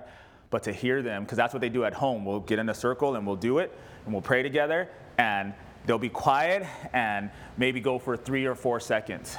But in my mind, I'm thinking 3 or 4 seconds at 11, 10, and 5 will be 3 or 4 hours at 35 and 40. But it starts at home, right? So we always just encourage them that. And then by the end, Nate's been the one that all of a sudden he's a little bit louder. And he's going for 10 seconds, 15 seconds by the time we're done praying, right? And imagine God, when he gets to heaven, is going to take Nate back and say, hey, remember that Friday night when you were 11 and you were praying in that small group? Let me show you how you encourage Steve.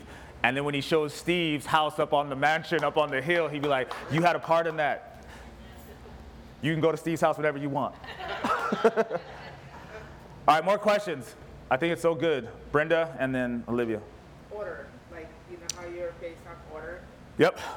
How, like, is there a sense of, like, how many years you've been saved, or how many? None of that. Brenda's asking about order, because it says God's a God of order. Here's what I believe, and here's what I think is effective for us to understand. In a church service, there's supposed to be order, like we said, right? Everybody's not running around doing their own thing. We have established an order, right? And if somebody happened to have a tongue, right, that order requires that somebody interpret that. Otherwise, it's out of order, right? And it's saying, again, that the Spirit is subject to the prophet. So they need to be able to stop and wait for an interpretation, or another person come up. And if nobody has interpretation, like, hey, I'm sorry, I may have overstepped there, but there's grace, right?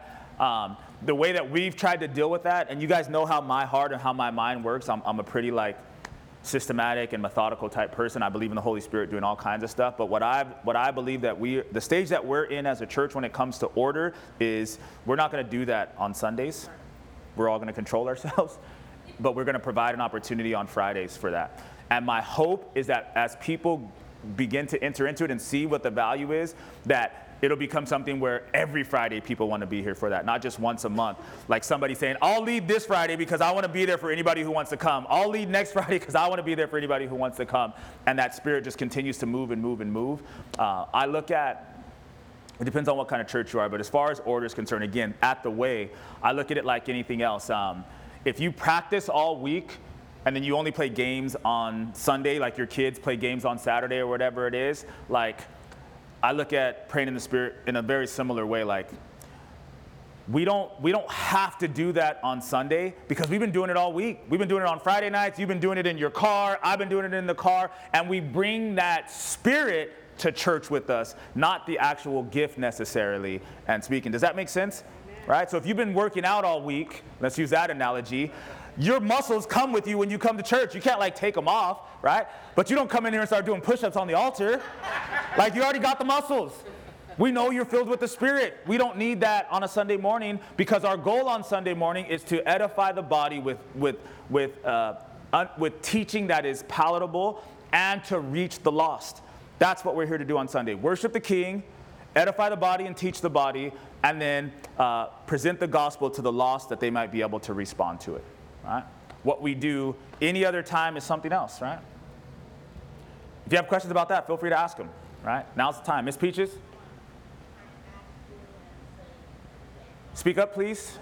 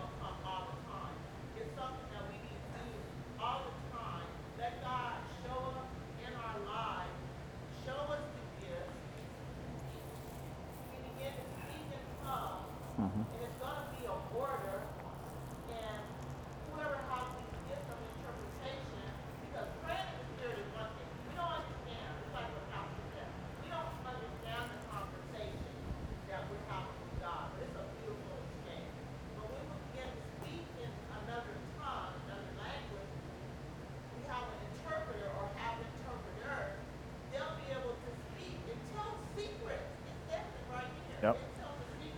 People that come from the first time or didn't come to church, they'll be convicted. They'll be saying, "Oh, God really is this." So, Ms. Peaches, let me jump in a little bit and say a couple things. Number one, I agree with you 100%. The Bible talks about through the exercising of your faith, right? So some of us have been wondering our whole lives, what is my gift? Maybe I'm not a worshiper. Maybe I'm not a pastor. Maybe I'm not whatever you want to say. But man, you got a gift. But the only way for it to be identified is through exercise. You got to actually be doing something. So like Ms. Peaches said, show up and see what God might do. And show up more than once. On the other side of that, though, I wish, just like Paul wished, that everybody would do it. You wish that everybody would do it. You can encourage, but let's be honest. It ain't going to happen. Like Paul was probably sad when he died that everybody didn't do what he told them I wished everybody did. So I want to look at everybody out here and say, it doesn't matter if everybody does it or not. You do it. Everybody's not going to do it. Like right now, there's people in the church that don't read their Bible. And how many years have I been saying, everybody read your Bible, please? It's just not going to happen. You do it. Don't worry about what everybody else is doing. You do it. Miss Peaches, I'm not being a Debbie Doubter, right, or Downer or whatever it is. Like, of course we wish everybody would, but we wish everybody would go through the courses, and some people ain't going to do it. We wish everybody would show up for prayer. Some people ain't going to do it. But as we look out tonight, man, I just hope that you're one that does.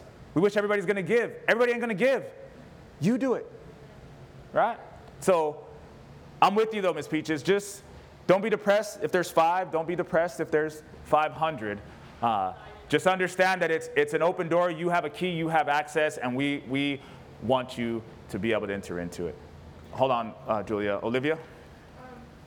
What's the difference? No, I don't think that's the right word.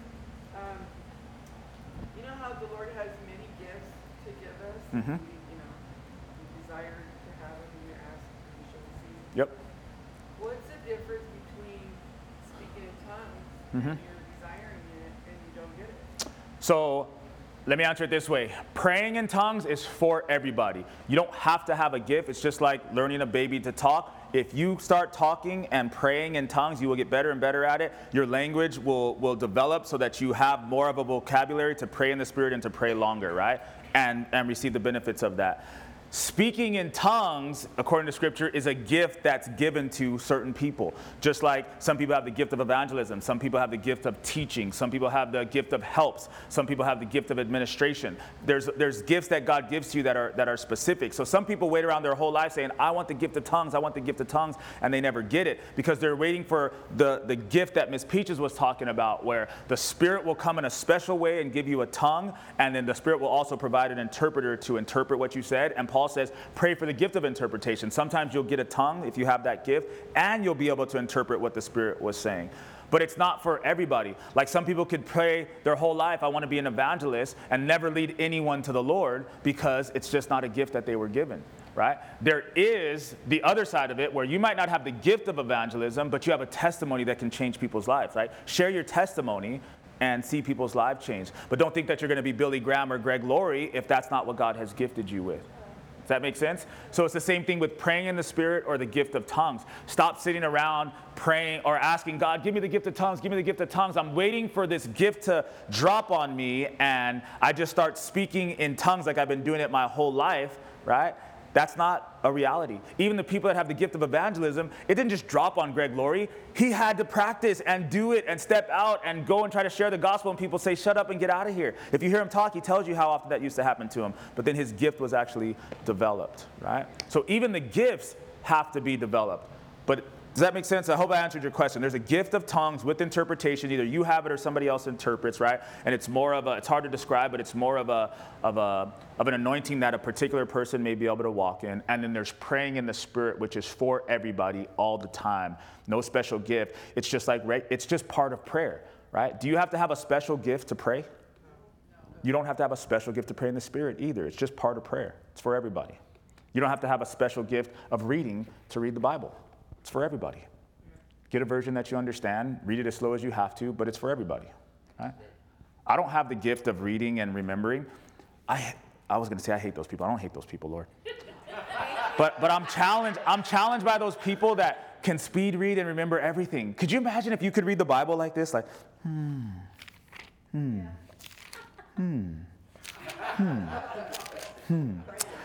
Matthew chapter 10, verse 14 says, and then remember all of it? Could you imagine? Why do you think God doesn't give that gift to preachers? He wants us like this. No, I didn't get it.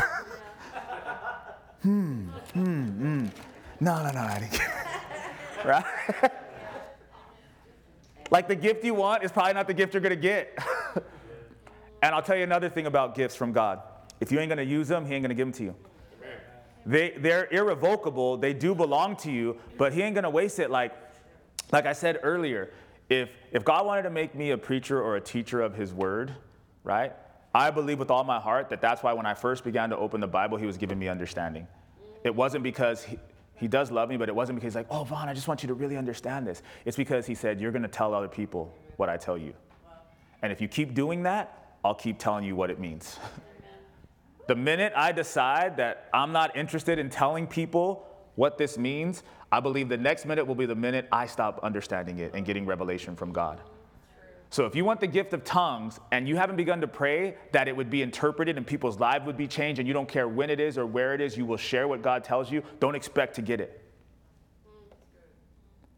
What for? You're a fig tree that doesn't have any fruit on it. Jesus came for the fruit and there's no fruit. You're cursed, you're dead, you wither away and die.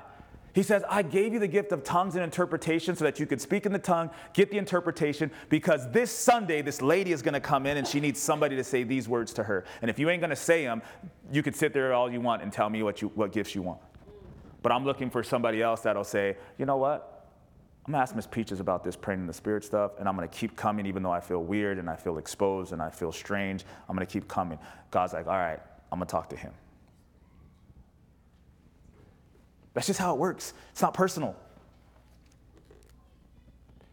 You know the scriptures about like the talents? He's like, I gave it to you, you buried it in the sand. Yeah. I didn't give it to you to bury in the sand. Give it back. I'm going to give it to the people that are actually using it. If you got one gift, use it.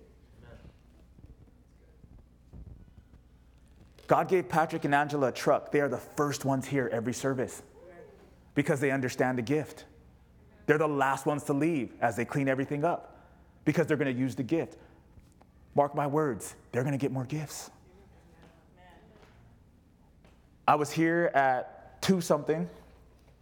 A pastor came to meet me at 4 something, and church doesn't start till 7. All of a sudden I hear the door open. I'm like, Jesus? Is that you? It's like 5 o'clock. And Angela's like, yoo-hoo, it's just me. And I came downstairs to talk to him. Angela's sitting there and I'm talking to her. And Patrick literally comes running by me with paper towels and cups for water. I got another pastor of the church and he's running by me to put stuff in places.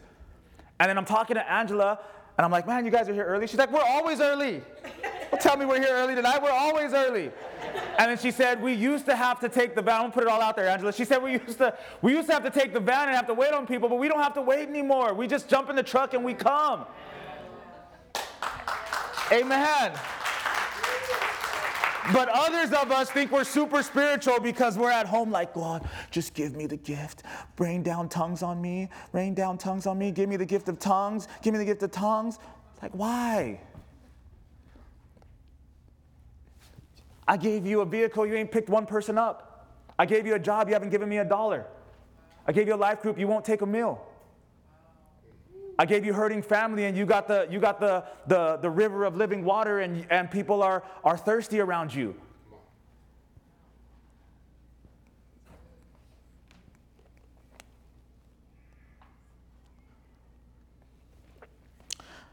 All right. Last couple questions and we're going to shut it down. Everybody good over here? I'll come back to you, Susie. Brenda. I went to a conference this weekend, and we were talking about Unshaken Foundation. But they were talking different, like you said, there's Bibles out there, different versions and stuff.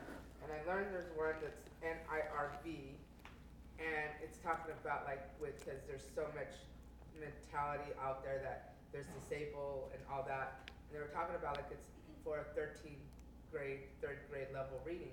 But like I was saying, they taught how to pray because they're saying a lot of people forget that prayer and worship are in line. Is that incorrect or? So I'll just answer the last part of your question that on Sunday, were you here on Sunday? So on Sunday we had a little 10-year-old girl up here and she had a word from God. Right, that she got while she was in the shower because the Bible says that he will give us visions and dreams. So she stood here and she said what God told her, right, in your church, is that worship is praying to God because you're actually talking to him. And she said that it's also when you're singing to God, you get to pray in a fun way. And she said it's also preaching because our songs have the word of God in them. So people are hearing it and they're going to go back and say, I wonder what that was, or where is that in the scripture? Her name's Naomi Jarrett. And she gave that word to our church. The song that we sang today, put the last song up. There's a scripture, there's a portion of the scripture. Can you put it up? No longer slaves.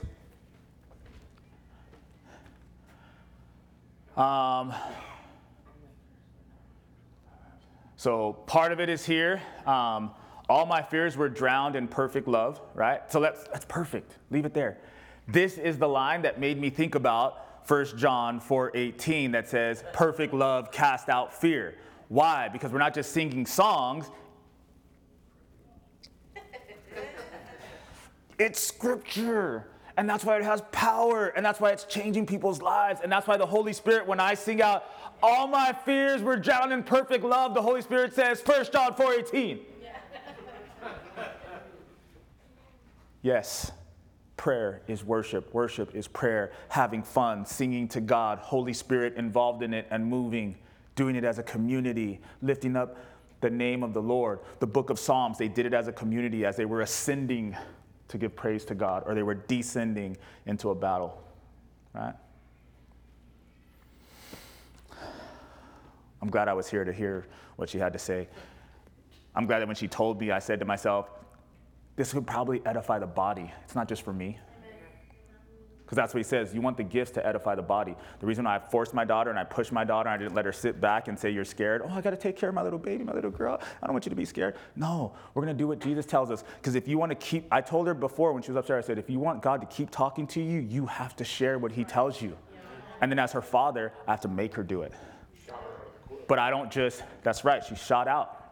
But I don't just expose her and leave her up there afraid. Like a good father, I stand with my daughter. Just like our good Father stands with us. Susie? So, you guys miss these long Wednesday nights where people ask questions and you don't get to go home? I do. I got sometimes when I pray in tongues, I'm reduced to tears. Sometimes I'm not. Is that ineffective, or is it? So sometimes when you tell Peter that you love him, or you like overwhelmed with emotion, you're just like, hey, Peter, I love you. And then sometimes do you look at him and you're like, I love you. like, I love you. Does it mean that the other times when you're like, okay, babe, I'll see you when you get home, I love you, doesn't mean anything? It's the same thing with prayer. Like sometimes you're like, man, I'm crying. And other times I'm just like, man, I know I need to talk to you, Lord. I love you. There's no right answer. There's no wrong answer. There's no, like, he loves us. He just wants to talk to us. There's certain times when Mary tells me she loves me, and I know it's just because we're getting off the phone. There's other times where, like, I'll pause and I'll be like, man, that was deep. Like, I did something right, or I need to do something right real soon. Don't worry about the small stuff, you know? Sometimes you cry, sometimes you don't. I know this for me. When I haven't cried in a while and God brings me to tears, it's so special and it's so sweet. There was a time where, like, you know, even as a Christian man, I'm secure in my manhood, but there was a time where, like, I'd feel myself about to start to cry, and I'd try to hold it back. Now, if I feel like a tear might come, I'm like, get it out, come on, Lord. Bring it. I want rivers, come on. I want that. It's so refreshing. Have you ever had a cry and you feel like you took a spiritual shower? Like, you're just like, oh, I feel fresh, I feel clean, I feel relieved, I feel like all my energy is out. Right? So when you get those moments, enjoy them. When you don't act like he's not listening or it doesn't matter. It's still special. Question? I don't have a question. I just want to encourage those to at least bring one person over the summer to this church, or if not to an event.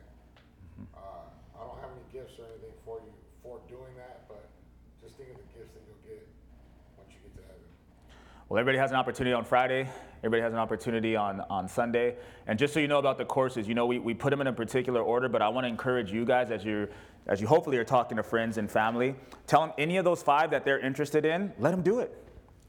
They don't have to go in order just because you do, kind of. Let them do it. If they want to learn about baptism, if they want to learn about ministry or discipleship, let them do it and believe that the Lord will bring them in. All right. Sarah?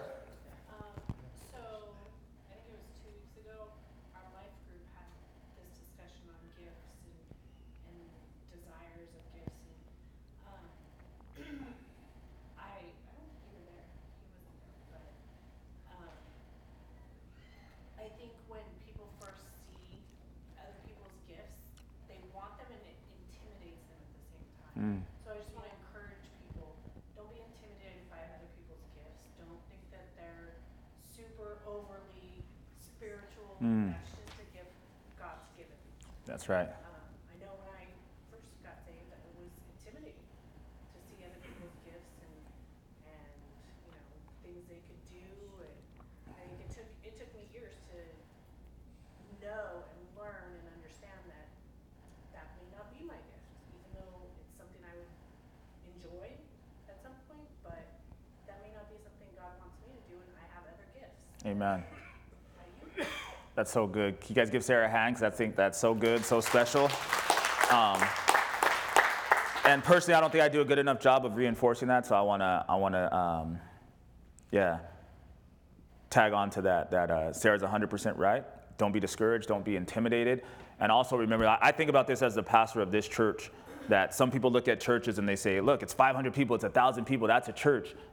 40 people in here at this church tonight, that's not a church. Tell that to the people who are here, like your lives matter. Like Black Lives Matter, your lives matter, all right? So this is how I feel about kind of what you were saying, Sarah. Like, whatever gift God has given me, it doesn't matter if it's 10 people, 40 people, 100 people, or 5,000 people. Like, the gift matters to use it, right? So I especially think about women. Just encouraging one other woman is like, that's special. Like, you don't have to be a conference speaker. You don't have to be whatever, what's her name? You guys know. You don't have to be Joyce Myers. You just need to be Sarah for so-and-so. You know what I mean? And that's how I always feel about it. If I was able to lead one person to the Lord, like, don't tell me I ain't done nothing. Like, that's a big deal, right? Your gifts matter. All the gifts matter. So thank you for that, Sarah, and encourage one another to use their gifts. All right, Olivia? I have a praise report. Let's do it.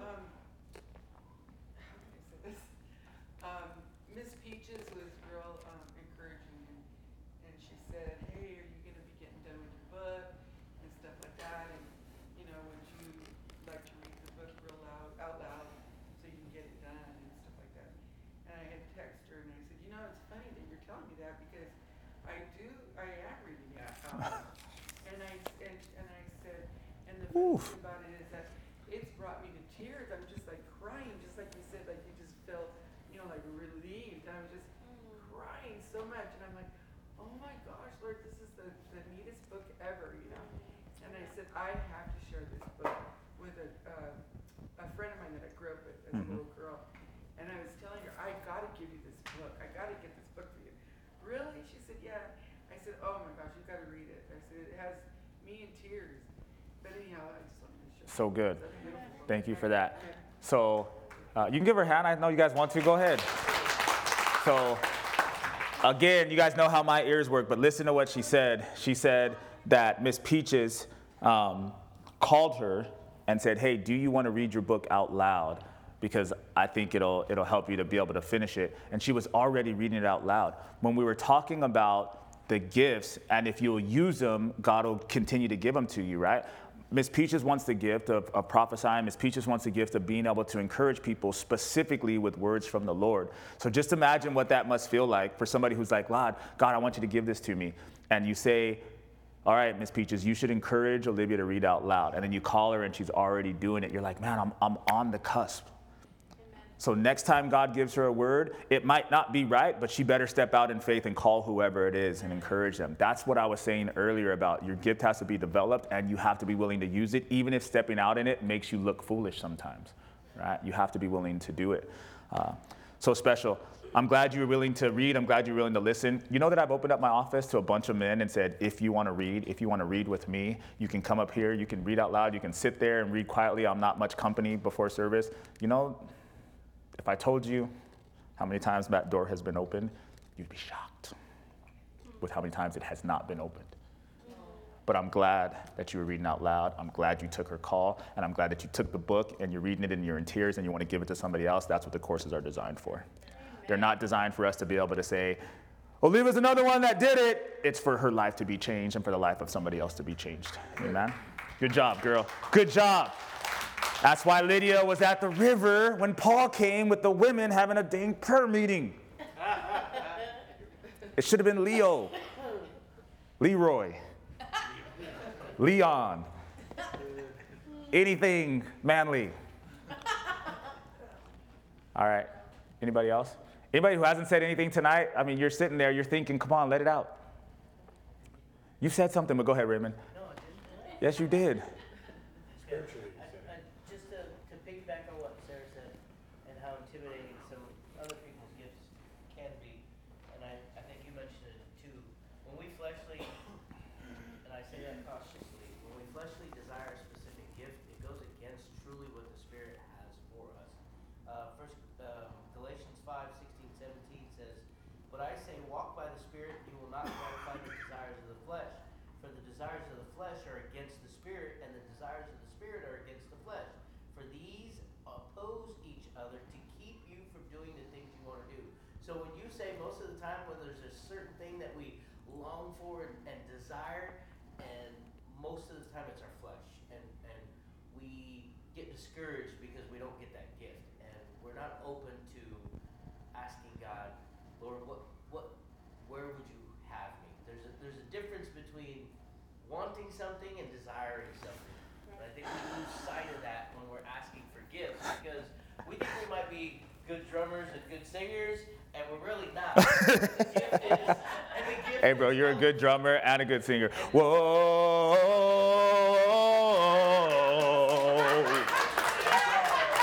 We saw you.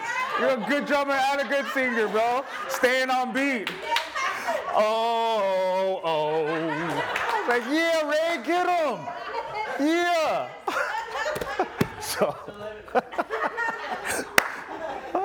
I miss Wednesday nights. You guys want to come back next week? So the reason I'm not on the worship team is I realize that that's not my gift. I have different gifts that God has opened my eyes to. Gifts of help, gifts of being an armor bearer, gifts of serving, of different things. Listen. Stop for 1 second. I want to just, you're right on. There are multiple gifts, but some that are more useful in the kingdom and more useful in different seasons. There's a time where you're the only drummer, but you've raised up others, right? There was a time where if you weren't doing it, nobody was doing it. Like you said, the gift of helps, the gift of discipling, being an elder in the church. This gift is gratifying to you, right? Those other gifts are more fruitful and edifying to the body. And we have to have that maturity to be able to say, I'm going to step away from one that I may like more. For instance, I love Wednesday night Bible study.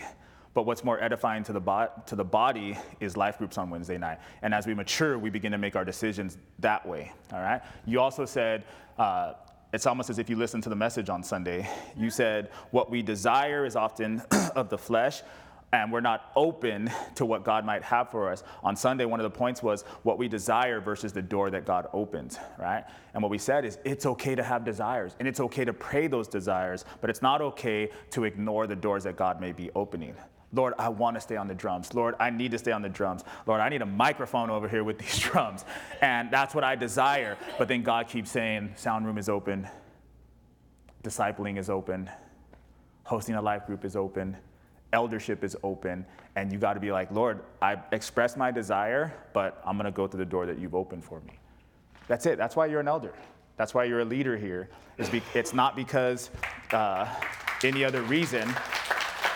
What it means to be discipled, what it means to become a strong man of God who can disciple others is that's how you make your decisions. That's how you pray, that's how you lead, and that's how you care for others. You put others before yourself all the time. You humble yourself before me all the time. There's it is what it is.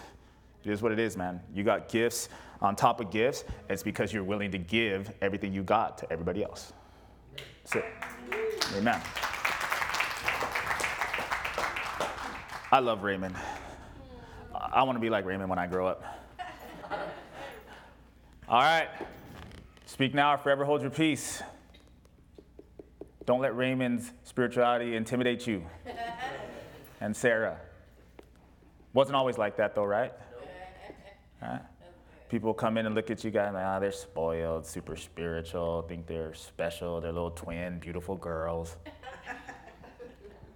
So in 1 Corinthians, it talks about how the Holy Spirit, according to the Holy Spirit, the gifts are handed out. Is that right? Mm-hmm.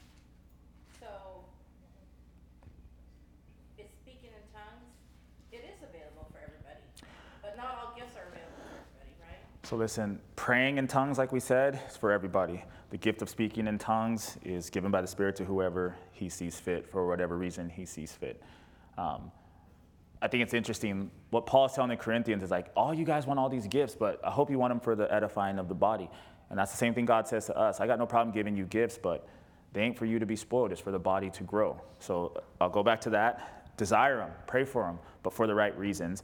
And I'd also like to add to that, like, there's so many things that you don't need a gift for to do.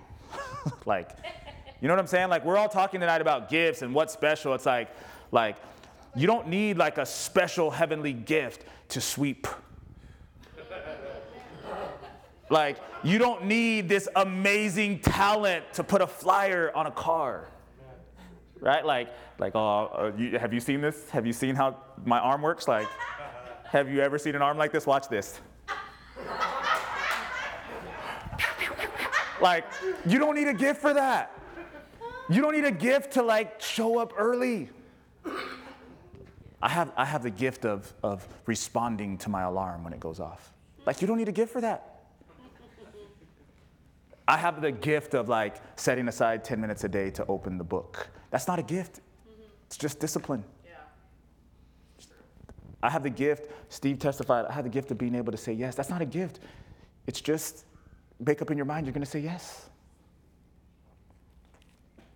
I have the gift of giving. Nobody has the gift of giving. Nobody like puts their wallet in their pocket, it just pops out. See my gift? It just, look, look. You need something? Look. Nobody has that gift. You just have to tell yourself, like, I'm going to be a little bit selfless right now. It's still hard for everybody. I went to lunch with my dad today, and I picked him up. We went to lunch, and we were at the fish grill, and I ordered first, and then he ordered. He already had his card out. I was like, I got it. And he was like, really? I said, yeah, and he put his wallet back in. And as I was paying, the selfishness came out like, you could have got it. I don't have a gift. I just do what I know I'm supposed to do. It's my own dad. It's not a gift. It's obedience. You're my dad. I have a job. You took care of me my whole life. I'm going to buy you some salmon. Does that make sense tonight? Like, there's so many things that we could do in the kingdom that you don't need a gift for. So maybe even tonight we should be thinking, like, let's focus on those things. And we'll keep praying about the gift as we do what we know that we can do. Amen. Going once. Going twice. Miss Peaches. Ain't nobody gonna come to your prayer class. I'm just kidding.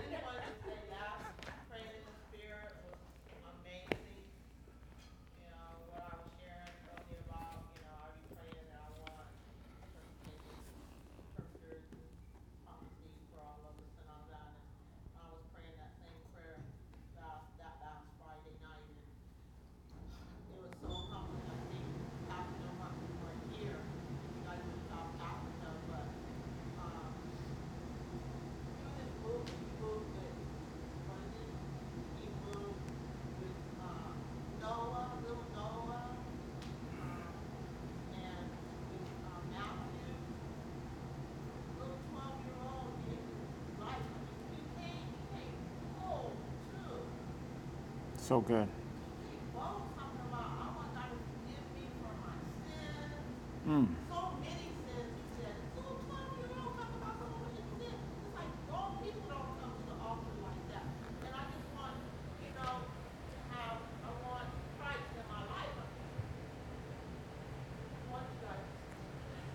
So, Ms. Peaches, I appreciate the testimony. You guys had some people here worshiping, leading worship. Who was playing?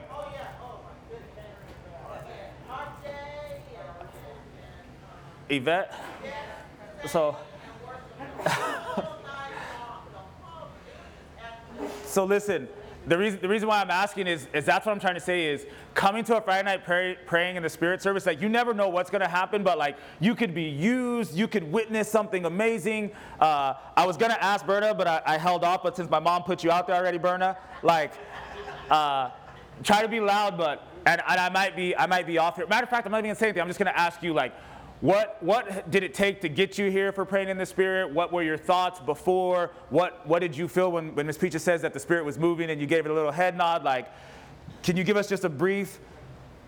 So, me growing up, I've never seen that. I've never heard anyone do that. To be honest, I came to finish my ministry course. So I kind of had to check it off my list. Uh-huh. But I didn't know what to expect, and as I walked in, I said, Spirit, lead me. Whatever happens, happens. So for me, I worshipped louder than I ever have in my life. Even though I thought it was supposed to be a quiet time.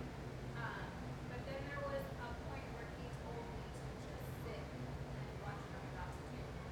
And I watched him go through the entire room, and you can tell everyone got touched in different ways. They got spoken to in different ways. Yeah, these little kids growing up, like, really seeking the Lord. And you can see it, even if it's not something that happens to you specifically. He's all over. You can see it. I'm still not at that place where I can say I'm praying for the Spirit or I'm not there yet. Because I've never been close to it. But definitely moving. Amen. Amen. So that's it, right? Like, she came on a Friday night and worshiped louder than she ever did before. Our kids, those same kids that she mentioned, Matthew and Noah. Noah's always here, but Matthew has been here quite a lot. They come to the front, they get prayed over, and then they go upstairs and go to class. He's been hearing the word of God for a while, but on a Friday night praying in the Spirit is when the Spirit led him to give his life to the Lord and confess and repent and ask for forgiveness. Berna, you said, you walked in and said, Holy Spirit, have your way. Whatever happens, happens, right? And then you said, you heard the Spirit tell you, sit down and watch.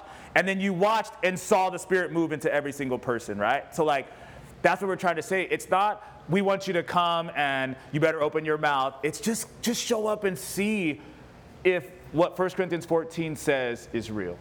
See if the God that claims to do things is real, right? My heart's desire, just so you know, is that everybody would do it, not for the sake of doing it, but you hear me preach a lot and I say, the Holy Spirit's got to do something.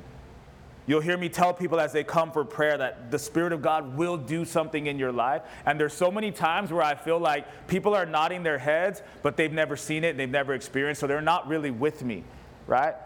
But I feel like when I speak something like that, or we're praying with somebody, like Miss Peaches is like fully convinced that the Spirit can do it in this person's life. Berna's fully convinced now that, like, look, it may not be happening to me in this moment, but I'm fully convinced that this isn't just another altar call. She's in the back saying, Holy Spirit, do it. She's saying, Holy Spirit, do it. Sandra's coming and actually placing hands like, Holy Spirit, you can do it. Whether the Spirit does it or not, like, we really believe. Jesus said, if you believe, these mountains will move. I want us to be a church full of people who don't just understand that God is real and that His Spirit is real, but have experienced Him in unique ways themselves. As witnesses, as participants, right? As vessels. Imagine if more of us have been experiencing the Spirit of God in all those ways. Imagine what that does to a church, to an altar call, right?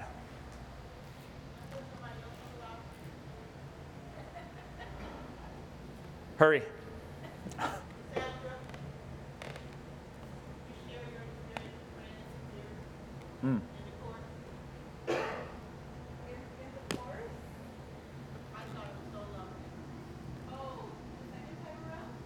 Yeah, she was a repeat offender.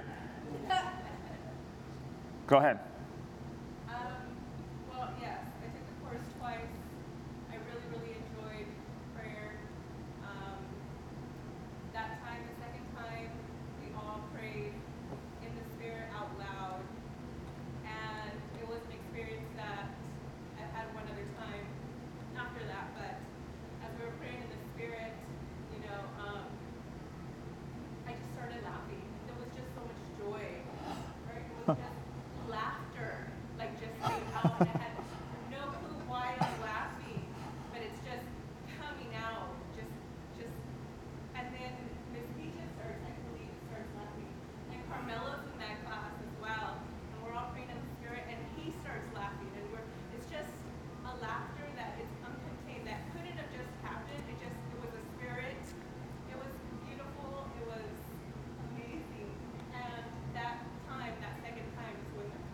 Amen. Amen. Everybody say second time. Second time. So listen, you got to go back, right? And even like you said, Sandra, what a wonderful testimony. You said it's only happened a couple times. And like I said to Miss Susie, it's not going to happen every time, but it will happen. And not just the laughing, just feeling the presence of God and knowing that it couldn't have been just because. It is God, it is His Spirit, and He is doing something right now. Just keep going back. Go to the Praying in the Spirit services, but pray in the Spirit at home.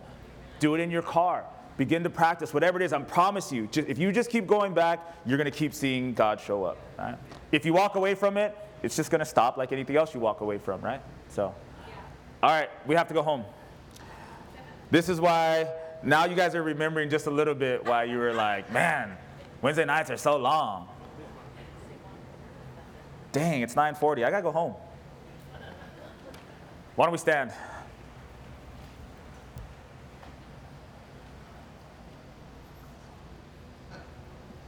So I'll put the challenge out there. You know, I expect disciples to be there on Friday night, but for everybody else, I want to challenge you. Change your plans around. We're here from 7 to 8:30. We've tried to be conscious of time, where at 8:30 we stop. And sometimes the Spirit is moving, and it's kind of like, you know, we turn the music off and the lights on, and people just kind of keep going sometimes because the Spirit is moving. But at the same time, it's for me, it's a reminder, like, just because we're going to leave the church doesn't mean you have to stop. Go get in your car and keep praying. Go home and keep praying. It's a lesson that I think we're trying to help people learn. But anyway, the challenge is show up here on Friday night. You guys can make it here on Wednesday from 7 to 8:30. If you show 7 to 7:30, if you show 8 to 8:30, if you show for the whole time, just come and see. Come and see what God might do. This is the Summer of Love at the Way. 1967 has nothing on 2019. We are going to love each other. We are going to gather, and we are going to pray. Amen? Amen. Amen. Lord, we thank you for challenging us. We thank you for giving us your word. We thank you for telling us to act like babes in certain areas, but then to grow up in others, Lord God. We thank you for the openness and the honesty here in this place as people testify tonight about never seeing it, never being exposed to it, not growing up that way, having fears, having doubts, Lord, but here we are. Here we are, still pursuing you and still asking and still showing up, Lord. And we believe that you're a good Father and you're proud of your children, Lord. You're proud of us and you have something for us. As we talk about gifts, you say that we, being evil, know how to give good gifts to our children. How much more you, our Father in heaven, will give good gifts to those who ask you, Lord God. We're asking for more of your Spirit. We're asking for more of your presence. We're asking for more of an ability to hear from you and to share with others. We're asking for gifts of even healings to be able to help people, Lord, to be physically healed and also to be emotionally healed, Lord God. We desire everything that you have for us, but not for ourselves, for the sake of others, for the edification of the body, Lord God. Whatever gifts we have, Lord, if we have skills and instruments, it's so others would be able to worship you. If we have skills in understanding your word, it's so that we can bring others into understanding, Lord God. If we have an ability to pray, as we heard last Sunday, Lord God, that as Paul was praying, Lord, the other prisoners were listening and they were set free, Lord God. It's always about others. It's always about others. Let this summer not be so much about us. Let us remind ourselves that we're Christians, and Christ, you are always concerned with others. We love you and we thank you in the name of Jesus. Amen. Amen. Amen.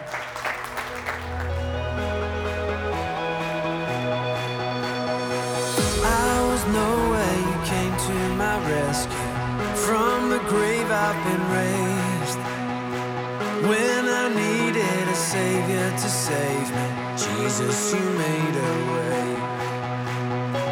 I was blind, but these eyes have been opened. Now I walk in the light. Every step on this road I will follow. Jesus, you made a way. You are the way. You are the way. Thank you for listening. The Way would love you to visit our church at 451 West Lambert Road, Suite 204 in the city of Brea. Our service times are Sunday mornings at 10 a.m. and Wednesday nights at 7 p.m. For more information, please visit our website at www.thewaybrea.com, or you can download our church app by visiting your app store and searching The Way Brea. Be blessed.